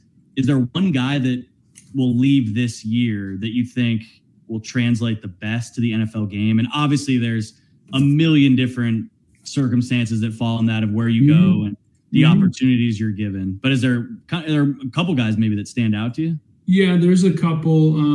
Sweat's great, man. I think he's going to have success at the next level for sure. A dude that big and that strong who can move like he can. It's rare. Huge, man. Yeah, I mean, I know they say you can see 360, and I'm sure you've seen something similar. You're talking about Garden Puna and all that, but man, I stood next to him. The Houston postgame room was tiny, and they were bringing players right through where I was standing. And I stood next to Tavondre and actually got to chat with him for a minute. And I was just like, I mean, but the interesting thing is he's 360 pounds and he's massive, but he like looks proportional. Like when you look at him, you're like, he looks good. Yeah. You know, he's in really good shape, obviously. Yeah, no, I do know what that's like. I've been 360, Jeff. I didn't look like that for sure. I was an offensive lineman 360, which is not the same. But so I think he'll do great at the next level. Jadavion Sanders, man, like I said before, that dude has and I think the comp is Darren Waller, but like that dude's got so much potential. I think as a pass blocker, he's a really good pass blocker. But obviously as a game breaker and a playmaker downfield, making tough catches that he shouldn't make, and then just really powerful as a runner. So out of this offense right now, and then Jonathan Brooks, like that's a given, right? I think he's going to get a lot of the same Bijan comps, which is going to do great for him in post UT land. But yeah, no, I think they've got a lot of guys who will translate to the next level more so than they've had in a long time. I think the biggest thing with Brooks, I'll just say real quick with Brooks, the biggest thing he's shown that I think helps his NFL stock is the ability to catch the ball. I mean, this is 6 games in a row where he's had a significant amount of receiving yards. And Trey and I were talking about just some of the big plays that he's made in the receiving game. And, you know, whether it's a 3rd and 8 where they just kind of dump it off to him and are like, go get us the 8 yards, you know, an unlikely 8 yards, make a move, make a man miss. And he's been awesome in that sense. And I think that's probably going to be the thing that really goes the longest way. You know, now at this point of the season, we already knew we already had an idea he could run the ball, obviously, but the fact that he's shown that versatility, I think, is something that I maybe didn't expect. Yeah, averaging almost 10 yards a catch is pretty good from the running back position. And 5 or 6 a carry, not bad either. Yeah, I mean, I think in a different year that's not so quarterback heavy, you've got a serious Heisman type candidate. I'm confused as to why not. We were going over that earlier. Brooks for Heisman. So. Yeah. And Trey was saying he's not even like, you can't even get odds on him still, which I mean, maybe you could somewhere, but at least not widely, you know, like if you just Googled current Heisman odds. He's not even top 15 in Heisman odds right now. It would just be, you're essentially lighting that money on fire if you're betting for him as a Heisman winner. I do that shit all the time, Trey, whenever I bet. Yeah, well, that's me too. I'm going to be going to Vegas in a couple weeks here, so we'll see how poorly that one goes this time. An impatient gambler, win or lose. What kind of gambler are you, Tristan? You know, I don't know what type I am. I like poker. Is kind of the only gambling I can stomach because I feel like I still have a little bit of control. Yeah. But so in Vegas, you go to the poker table. Yeah, I'll go to the poker table. I love Vegas for a myriad of reasons. Gambling is probably the least of them. It's just a fun city. I'm not a big drinker. Wife and I are not big drinkers, but Vegas is just fun. You know, the food, the lights, the architecture. I just have a great time. So we go to Vegas a lot, or went to Vegas a lot prior to having 2 kids. Yeah, that's done for a while. Do you have a good restaurant recommendation then, or show recommendation? You know, that's the one thing we never did or haven't done yet is the shows, but definitely want to try do that. I like magic too, so definitely want to check out some of the magic stuff.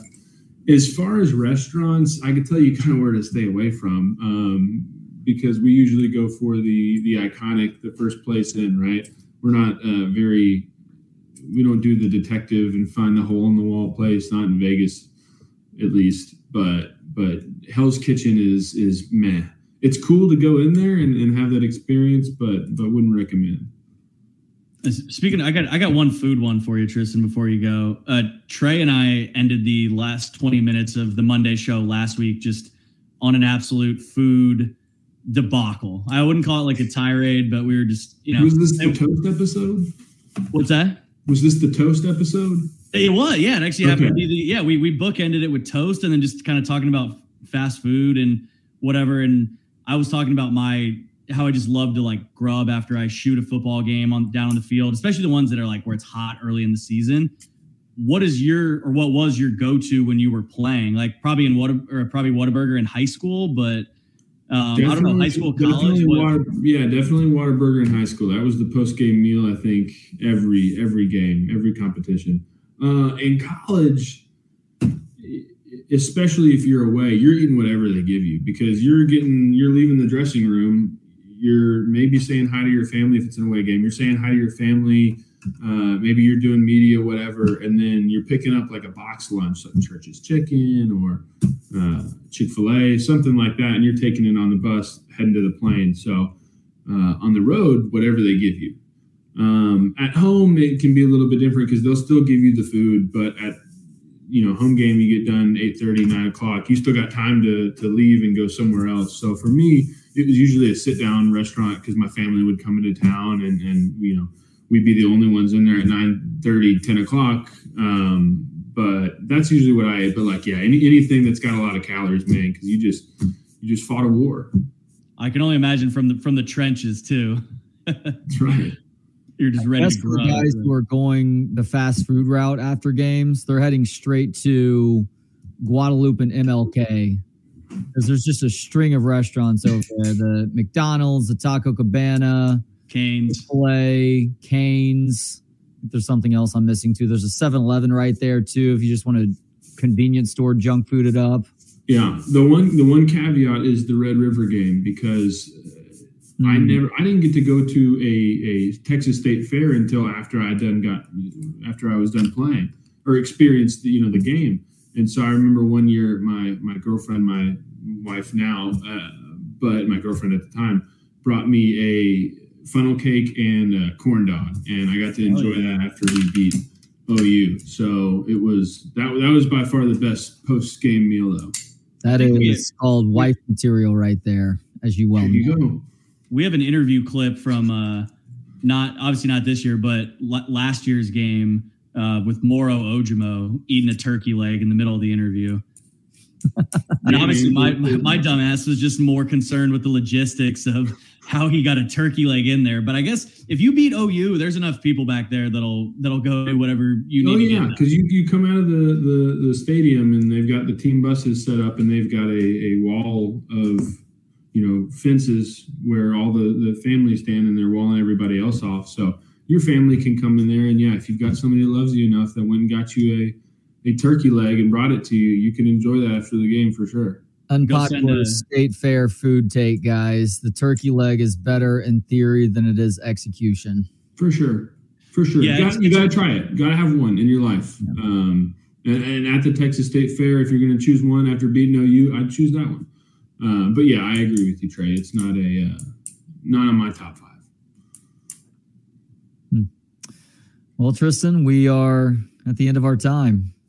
It's a good conversation as always. Thank you so much. Yeah, thanks, guys. You have a good one. Tristan. Talk to you next Monday at 2. Sounds good. Here he is, lifetime Longhorn Tristan Nicholson, providing some great insight on the Longhorns football team, the offensive line position, food, marriage, and a whole lot more. We really do get a lot done with Tristan when he comes on. And he brought up, I don't know if he was joking, but he brought up the whiteboard segment. I'm all in on that. I'm all in for somebody that's played the game at that level, especially a position like offensive line, to kind of break it down for us. That would be awesome if we could have him do that one day. I agree. And I think he's got plans in place to put that whiteboard up. So maybe before too long, we can have him do some drawing with a marker on a whiteboard to help us better understand certain offensive line schemes. He can show us the scheme that the pulling guard leads the way to New York City for Jonathan Brooks. Look, that was terrible. I'm sorry. I like that idea. I do. I like that idea. You and plenty of folks on the comments line are suggesting it. Like, I think in a different season, it's a possibility, but having a running back in New York at this point takes a guy who is just putting up insane numbers, which Jonathan Brooks isn't quite doing that because there were 2 games that he was not getting a lion's share of the carries. And it probably takes a boisterous personality too. Someone who's a little bit more outspoken than Jonathan Brooks is, who, as you know, because you did that excellent feature on him a few weeks ago, is like a very mellow, humble, quiet guy. And then on top of that, his coach is not doing him any favors in a game where he could have fucking gone for 150 to 200 rushing yards if he really wanted to. Yeah, he does not like bullets for Kansas State. He does not like talking about himself. I mean, and honestly, most guys are like that. Like Trey, obviously, when you do your interviews, you have to ask those people. You're asking famous people about themselves. Like you kind of have to do that. But when you work on, like when I'm working on a story for something where I can interview multiple people and then obviously piece it all together, the best sound bites are always someone else talking about the main subject of the story. Because especially nowadays with how everything is just nitpicked with these guys, nobody wants to, there's only one Deion Sanders for a reason, or there's only a few guys like that in this world who are just so openly all about, self-promotion. And then also self-promoters, exactly. And then also can back it up too. Yeah. Like there's guys that there are a couple guys, some guys that run their mouth, but don't back it up to a Hall of Fame level like that. But yeah, Jonathan's, he's definitely not going to start that campaign himself. And I think that's that word, campaign. I think that's what it would take really is, and the UT Sark basically signing off on some UT PR, just going crazy with starting the campaign of it all. It does help if your school's behind you. I mean, you walked around the state fair in Dallas a few weeks ago where it was Texas OU, but there was Bo Nix stuff everywhere. There was a giant Bo Nix poster downtown. There were people walking around with posters of Bo Nix wearing Oregon gear at the game itself. Like Oregon is making a concerted effort to get Bo Nix to New York, and they're doing so in part because he's been really good on the field this year. He was good again this last Saturday too, against a ranked Utah team. That wasn't even a game because that Oregon defense stifled a very overrated for a weak Utah offense, but Oregon's offense was awesome. And Bo Nix is a big reason why right now. So overrated for a week. I don't know how interested Texas is in having Jonathan Brooks turn into a Heisman candidate, because that maybe makes it more likely that he chooses not to come back next year. Isn't he a redshirt sophomore right now? He could theoretically leave if he wanted to. I don't think he's going to, but he could. Yeah, he is definitely draft eligible. Yeah, because he sat behind. I guess redshirt sophomore probably because he sat behind Bijan and Roschon for 2 full seasons. Yeah, and then I think no, he did not have the COVID year. No, because that has gotten so confusing with because he came in 2021. He showed up to UT in 2021. So he was a freshman in 21, 22. One of those, I'm sure they redshirted him because I don't even know if he got in 5 games either of those seasons. Definitely scored a couple touchdowns in mop-up duty in both of those seasons. But yeah, the whole eligibility thing is just... We're so close to the end of that now. Yeah, Keaton Slovis. I'm sorry, man. I'm happy for these guys. Time for Keaton Slovis to get a job. It's time for JT Daniels to get a job. Yeah, exactly. All those how many former USC quarterbacks are elsewhere in college football now? Quite a few. And hopefully Caleb Williams. Other one too that we were talking about last week. Oh, who was it that we were talking about? Hold on. Because obviously you got all the stops that JT Daniels went on, all the stops for Keaton Slovis. But actually, what's interesting is you mentioned Utah, Texas quarterbacks now elsewhere. That's interesting too. I mean, obviously we know what happened with Casey Thompson. His college career is over from the ACL injury. But Cameron Rising and Jaquin Jackson are both former Texas quarterbacks that are at Utah now. One actually at quarterback, one at running back. Yeah, and Jaquin Jackson has turned into a really good running back. A lot of people suggested that he needed to make that move before leaving Texas, and ultimately he did, which is better for him. Jackson Dart is the other guy that. Oh, yeah. Oh, and how about Matt Fink? Well, the crazy thing about Dart, Daniels, and Slovis is they weren't former USC quarterbacks that like never played. They're former USC quarterbacks that, I mean, even Dart played 5 games, I think, and was actually decent. They just knew that, you know, he kind of saw the writing on the wall and was like, Lincoln's not going to play me. And then obviously when people start talking about them going and getting Caleb Williams, even though we didn't necessarily know that he was going to be this good, that he was going to be Heisman good.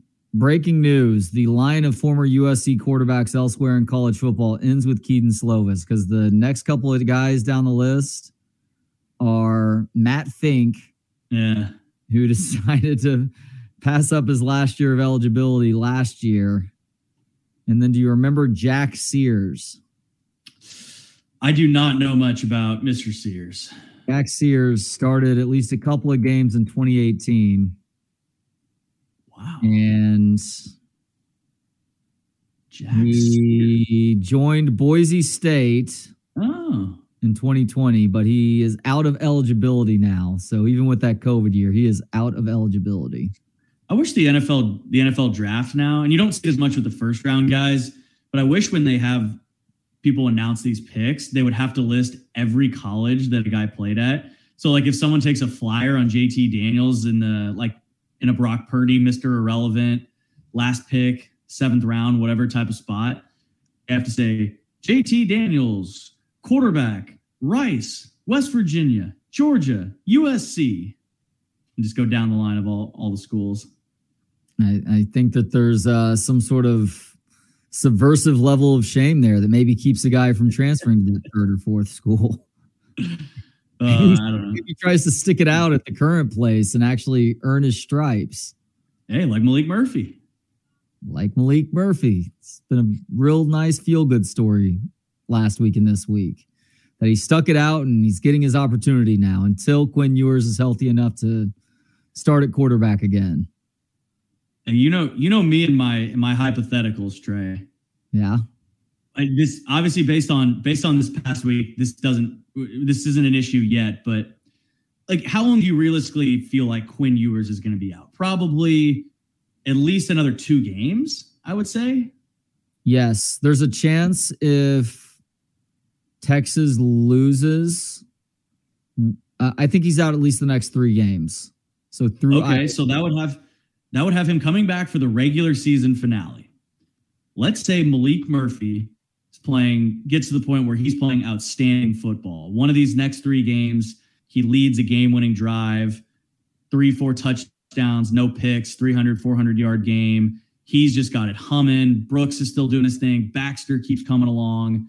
I mean, we're feeding everybody. And it's 10-1 Texas with Quinn Ewers ready to come back. 6:30 kick Black Friday against Texas Tech to keep your playoff hopes alive and a spot in the Big 12 championship game. And Malik Murphy's playing really well. Hell, it could be it's not a Malik Murphy thing. It could be Arch Manning comes in and now he's playing really well.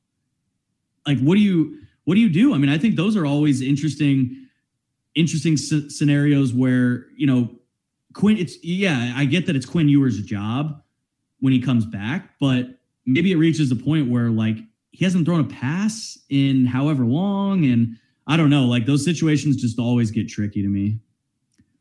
I think that the likelihood that Quinn Ewers comes back goes down if Texas is on the outside looking in of a Big 12 championship berth, and their chances of making it to the college football playoff are completely shot. So if they lose this weekend, they lose in a couple of weekends in Fort Worth or the week after that in Ames, then the chances we see Quinn Ewers again in this regular season go down, because the AC joint injury is a really tricky one. And you can be healthy enough to come back, but the likelihood of re-aggravating that injury is extremely high. And because it's his throwing shoulder, they need to keep that in mind as they are probably going to be getting him ready for this April's NFL draft and the scouting combine that comes before that.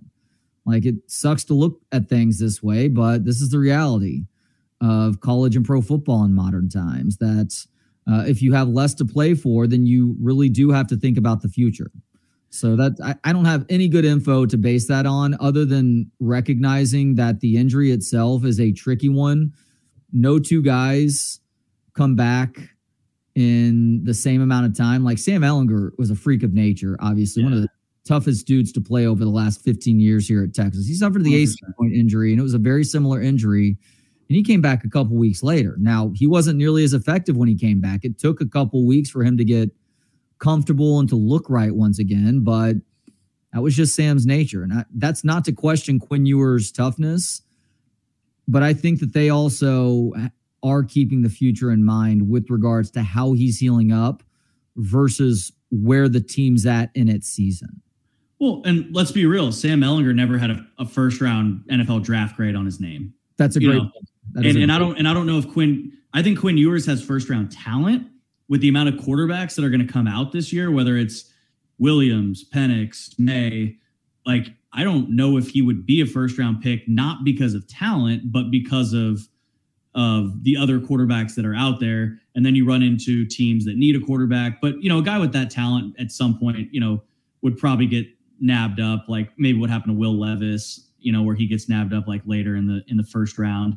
But I think there's just so many ways that this scenario could play out. And I am completely and utterly fascinated by this dynamic right now, Trey. Like, I just am. It's so interesting to me. And I'll say this too.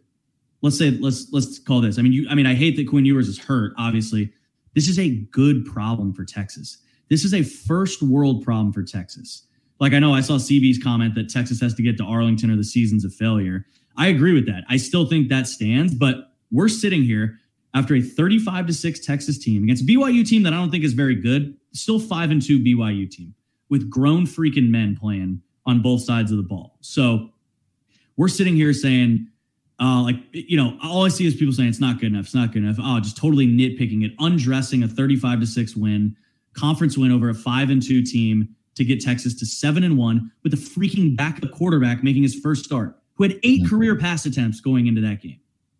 Like, it's a first world problem. It really is. And I'm not saying that means it guarantees them that, they're going to be a one-loss team going into Arlington to play for a Big 12 championship. It doesn't guarantee that, but I think Texas fans should sit back a little bit and kind of enjoy right now that this dynamic is really fascinating because you have 3 really, really good quarterbacks in your quarterback room right now. And you've got the program to a point where I believe it's heading in the right direction. You have 3 quarterbacks with the potential to be good. Here is true. Fair. Here's a cold dose of water on the biggest Malik Murphy believers right now. Because look, he was okay for game 1, but he wasn't good. And he still has a ways to go to be good. How do I know that? Well, the stats tell you as much. And I need to give credit to my friend Paul Wadlington of Inside Texas, InsideTexas.com. Does a great job of breaking down the offense and defense each and every week. And he lays it out for exactly what Malik Murphy was against BYU. Remember, a bad BYU defense. He was 9 of 10 for 51 yards on throws behind the line of scrimmage. That's fine. You want to give him those easier throws so he can gain some confidence to hit more balls downfield. Beyond the line of scrimmage, 7 of 15 for 119 yards. That is below 50% completion percentage. And when you compare that to a guy who was good this year in the same spot, Quinn Ewers, Quinn on balls behind the line of scrimmage with a much larger sample size was 64.5%. That is a 20% difference right there. And that is enormous. That is the difference in you being competitive and beating the decent to good teams on your schedule versus struggling in those games and needing a whole lot more from your defense to have a chance to win. Well, and Trey, I always say it's not right, but it's real. And in this situation, that applies to Malik Murphy is not going to get the chance to develop that Quinn Ewers got and that Arch Manning is going to get at some point. Because I think that's the thing, too, where I know we're in the middle of the season, so there's immediacy to all this, too.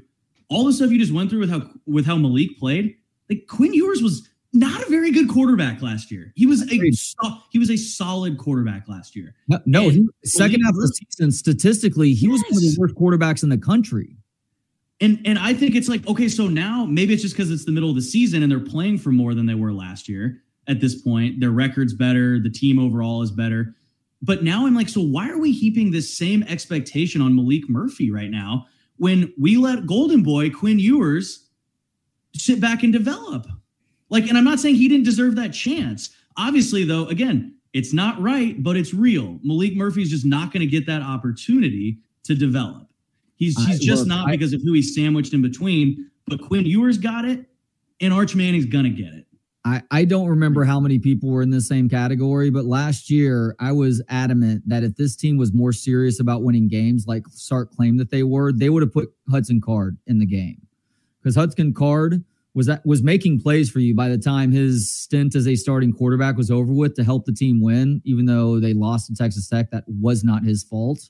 Yeah. Whereas Quinn Ewers came in and he was a net negative on offense. And despite the fact that you have one of the best running backs in program history and another guy who was an exceptional running back who is now earning a paycheck at the NFL and is also a badass team leader and a really good defense, you could only scratch out 8 regular season wins in a conference that wasn't great last year. I realized TCU went to the national championship game. You know, they had a lot of things go their way in the process. And you beat the team that beat them in the Big 12 championship game. You took care of business against Kansas State in Manhattan.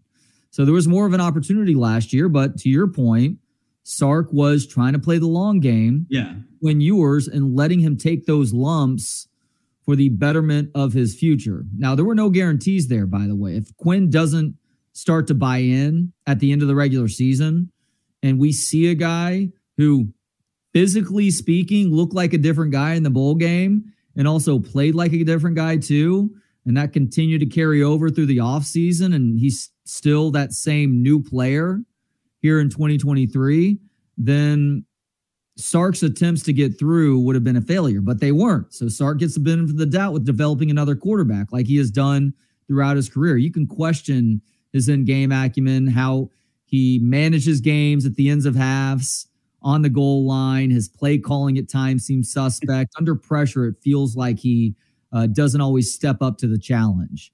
But his ability to develop a quarterback should not be questioned. And it's why I probably shouldn't be hammering him so hard for throwing 9 of the first 10 plays in the BYU game. But I'm still going to fucking do that because it was not a good idea. Even the best make mistakes, and he made a mistake in that situation. And again, all this is not me being like anti-Quinn or anything like that for the opportunity that he got to develop. It's just me putting the perspective and the context around Malik Murphy's performance. And, you know, the dynamic of college football is just, especially at this level, is just that you have to balance, and to your point of what Sark did last year, he had to balance the immediacy and just importance that is put on every single game in college football, especially at a place like Texas at this level, a fan base, a program that's just been dying to get back to national relevance. He has to balance, or last year had to balance, the development of a young quarterback with who actually tomorrow might give us the best chance to just win one game, you know. And I think he played that right because we have seen a different Quinn Ewers come out this year. And, you know, until he got hurt, we were seeing a quarterback that was significantly better. And you're totally right. You can say what you want about the guy's play calling, and look, people will always question play calling, no matter what. The best coaches of all time will be questioned for play calling if they call plays on whatever side of the ball is their specialty. Like, that's just what fans do. We will always do it. It's what media will do.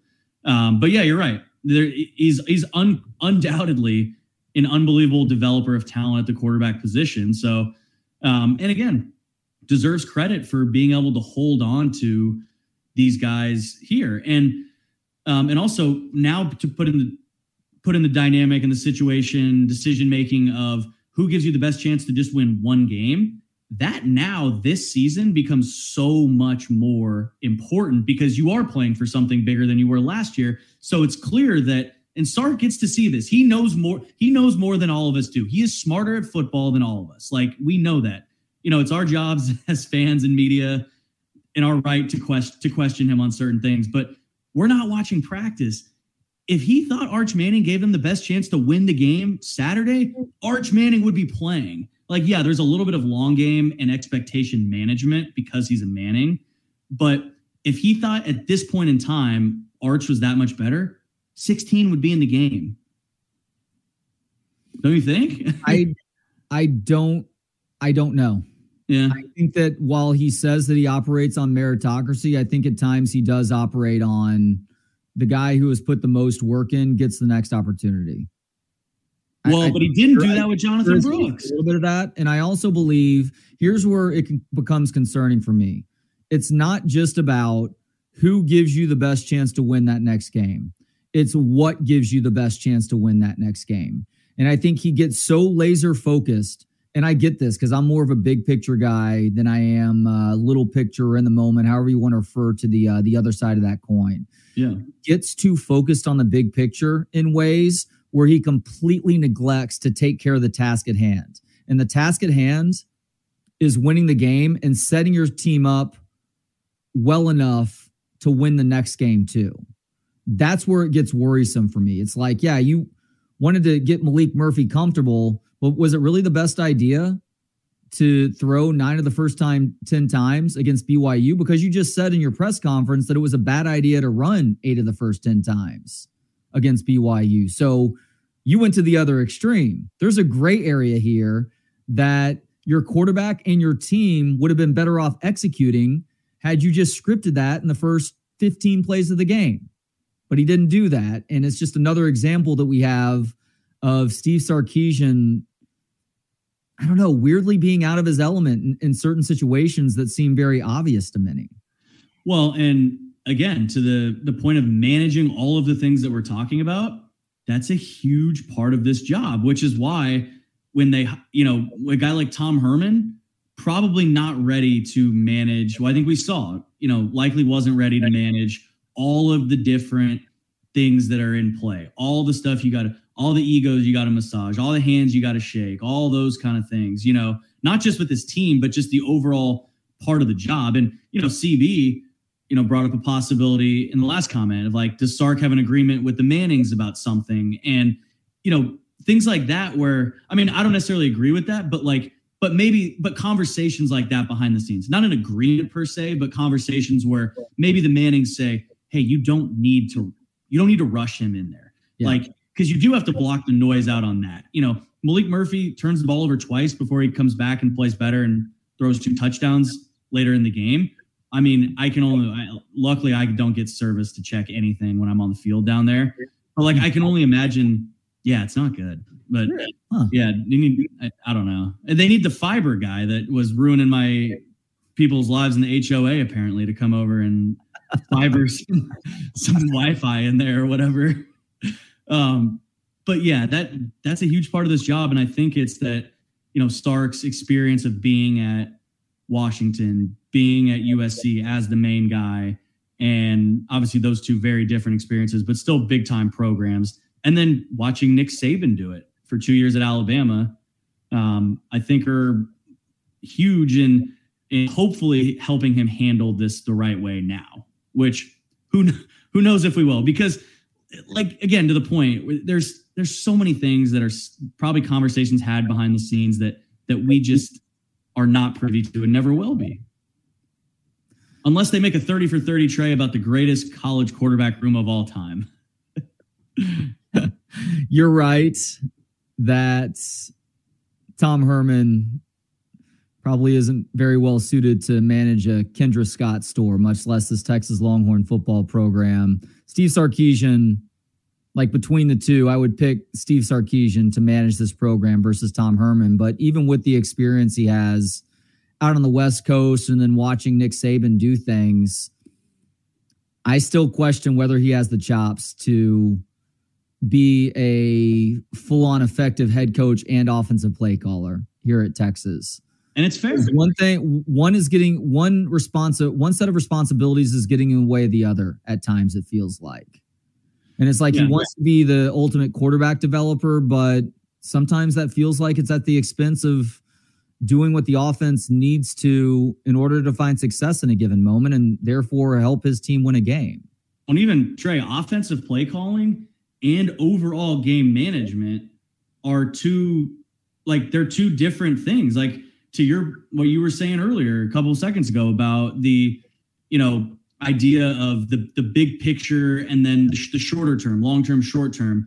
That's almost two different ideas of that within a game. Like within obviously the short term of a game, there's kind of the broader, longer term over the course of the game management that a head coach is supposed to be responsible for. And then also, the play calling, the actually just play calling, which would be more of the short term, I guess. And trying to do both of those things at a really high level is difficult. And I think that the 2 turnovers for Malik, the common theme there was they came out of I think a break and play on both of them. And there was just miscommunication. They were out of rhythm. Obviously the snap on the pick hits him in the stomach and he just panics.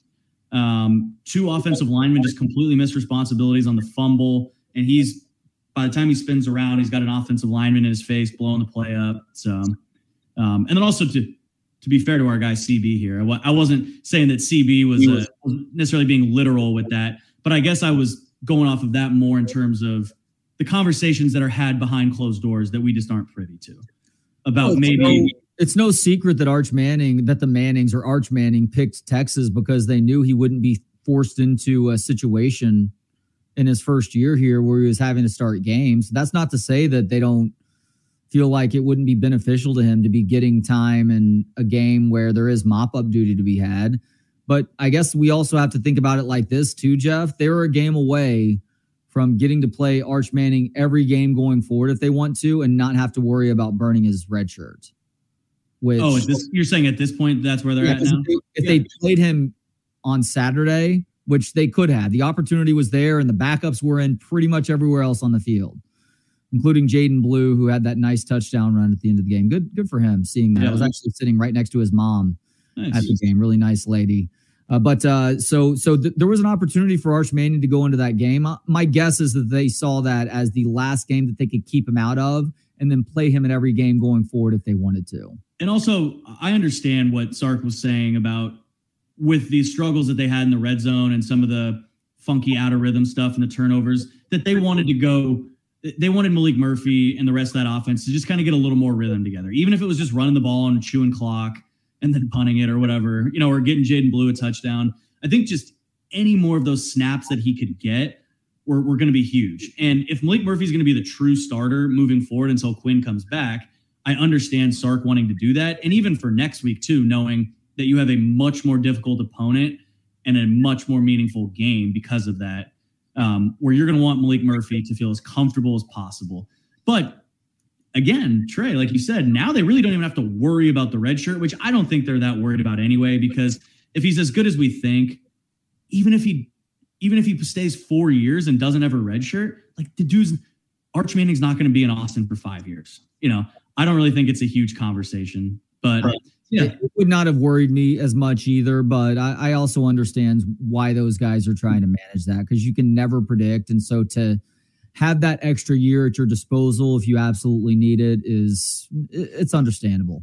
But I would agree with you. That would be less of a concern for me versus seeing an opportunity, because there aren't any guaranteed opportunities the rest of the way. They're not going to blow Kansas State out, or if they do, freaking great. It's going to be a fun week of shows next week. But the likelihood that he gets in against Kansas State, unless there's an injury, is pretty slim. Look at what Kansas State's doing with Avery Johnson and Will Howard. Yeah. Not saying Texas is going to do that, but now there's nothing holding you back from, if you want to, of just throwing him in there with a package of plays or whatever it may be. All right. See Zay in the waiting room. We'll bring him on now. Chip and Zay. What's up, Zay? How you doing? Doing well. Great show today.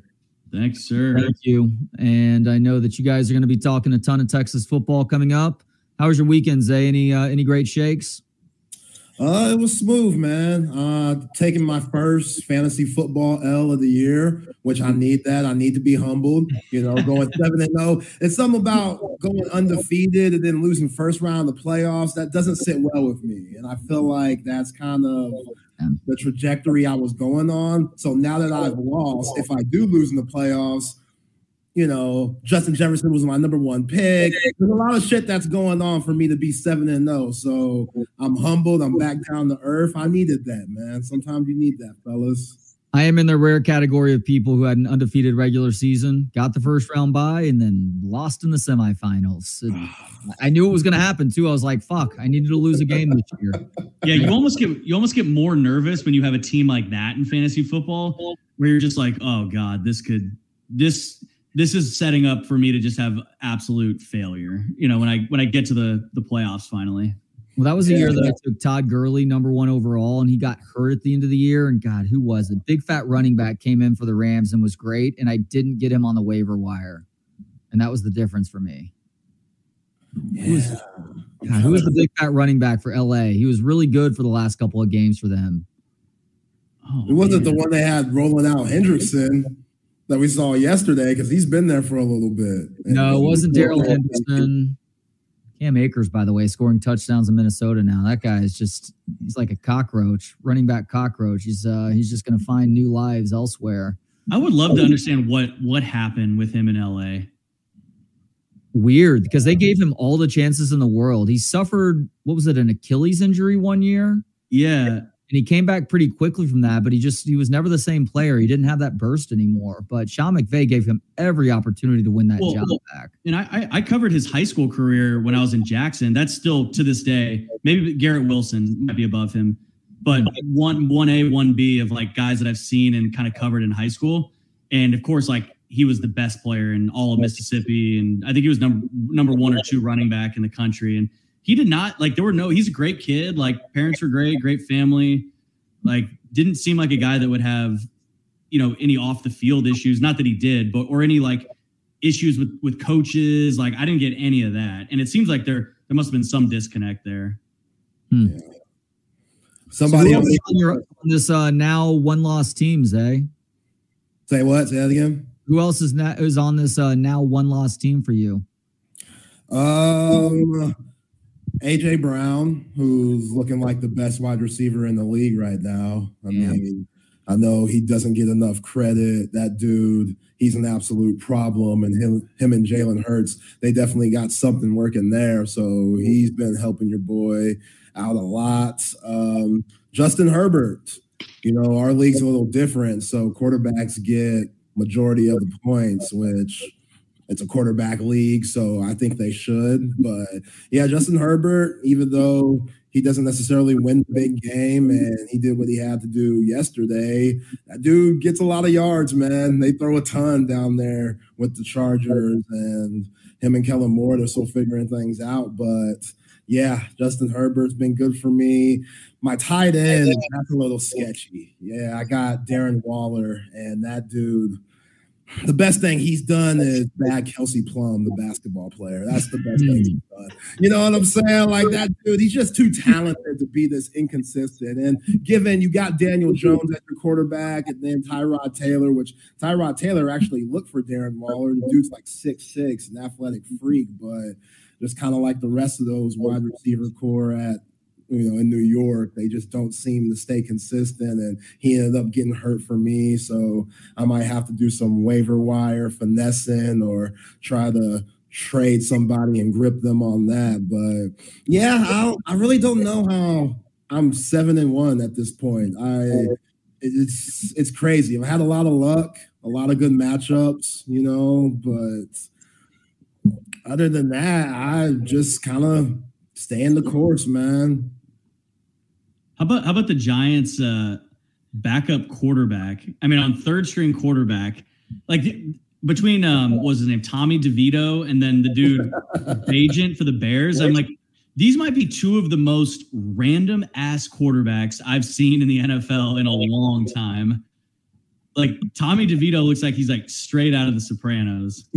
Like he could last as a backup quarterback. I don't know why in the world the Giants had Tommy DeVito as their backup. Maybe it's because he shared the name of Joe Pesci's character in Goodfellas.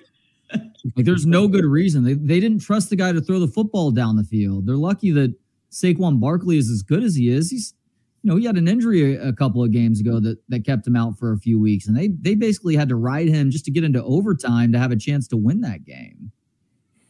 Yeah, Brian Daboll, talk about frustration. Like, I've never seen anybody as frustrated as him after a loss. Like, it's every time they lose, he throws his headset down in disgust. And, you know, he has that weird line that you and I talk about, Trey, of being a head coach and then also just having that meathead coordinator like mentality.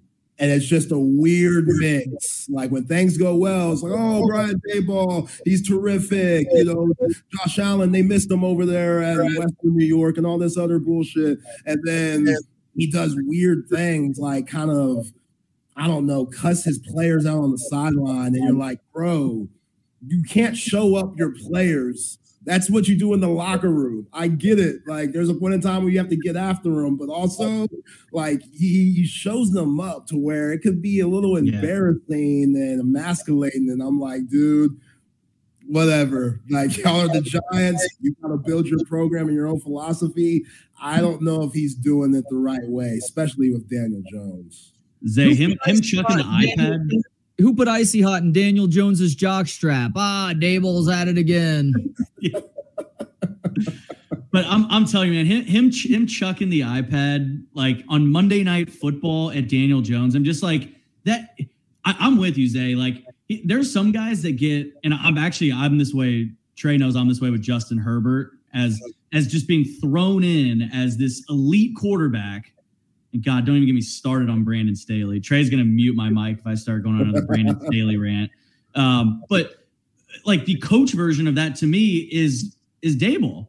Where I'm like, when did we, like, I know he got the Giants, he got an average Giants team to the playoffs last year out of a good division, you know, again, going against the Cowboys and the Eagles. And I mean, obviously they had a decent team last year, but yeah, some of the shit that he does, I'm totally with you. Like, that's not head coach behavior, man. Like, and some of the decision making too, like in that Buffalo game, like some of the mismanagement of the game, and I'm like, like miss me with crowning this guy a little too early.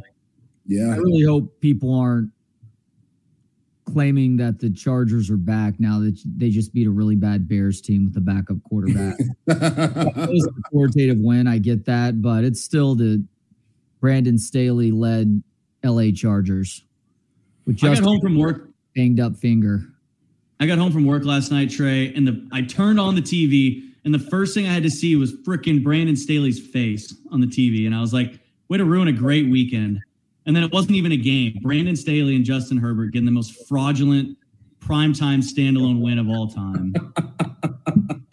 Sunday Night Football is enjoyable mostly to hear Chris Collinsworth orgasm over the most average people on the field. Yo, don't sleep on Carrie Underwood, man. I got to see that leg every week. It's only one leg. It's like she has a leg sleeve, like what Hoopers wear. She's only showing off one leg, and I'm like, I thought you had two good ones. It don't matter. You're still fine as hell. I'm good for it. Oh, Sunday night, I gotta watch that with my wife sitting right next to me. I could care less. Like, she's that entertaining. Like, that's one of the best parts about Sunday night, which NBC, they've always done it right. Like, y'all remember back in the basketball days? You remember that, Trey? Oh, yeah. Yeah, man. NBC, they always do it right. Always have, man. The best intros. You know who composed that? You know who composed that song, Zay? Who? John Tesh. Huh.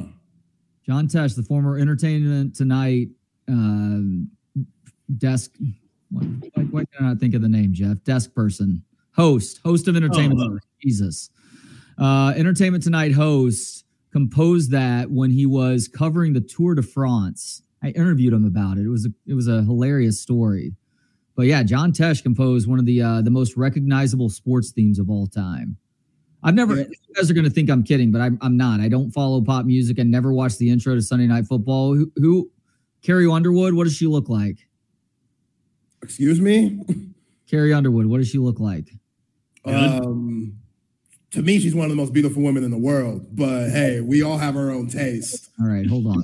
Look, I'm not a country guy. She makes me watch country and listen to what's going on. She makes me invested. Yes. and she has that hockey player husband, dude. Oh yeah, Zay, you were talking about watching that with the wife. I pulled a move that Trey and I have talked about where she's like, oh, let's watch the game. And the game is so bad and unwatchable that I try to just push it down the line of like, I gotta take the L tonight, and I throw out the like, just watch a movie, there we go. Watch a show, build some goodwill later on when I want to watch like 7 straight hours of football. That's how bad that game was last night. Like I got home at halftime and I was just like, I'm done with this. Yeah, unfortunately, I've got fantasy implications on the line tonight, so I'm going to have to keep half an eye on the Monday night game while actually watching the Rangers D-backs game 3. Oof, that's going to be a stressor. Chip Brown, what up? Yeah. What's up, fellas? Yo. I love it. I roll up, and we're talking about Carrie Underwood, baby. That's right. Your boy Zay's losing it over here. Yo, Trey didn't know who she was really, or doesn't know what she looks like. Trey's lying. Cute. I just looked up a picture. She's cute. Trey's lying. She's got the best legs this side of. What was that? Usually we leave with Trey's birthday theme background. I figured out somebody set something on my computer to force the balloons, and I've figured out all the different buttons that I can press to enter and leave video conversations with. So that's terrific. Lasers, confetti. Is that the Texas Big 12 championship confetti? Yeah. Texas football is back, baby. Oh my God. All right, guys, have a great show. See you guys. Yeah, baby.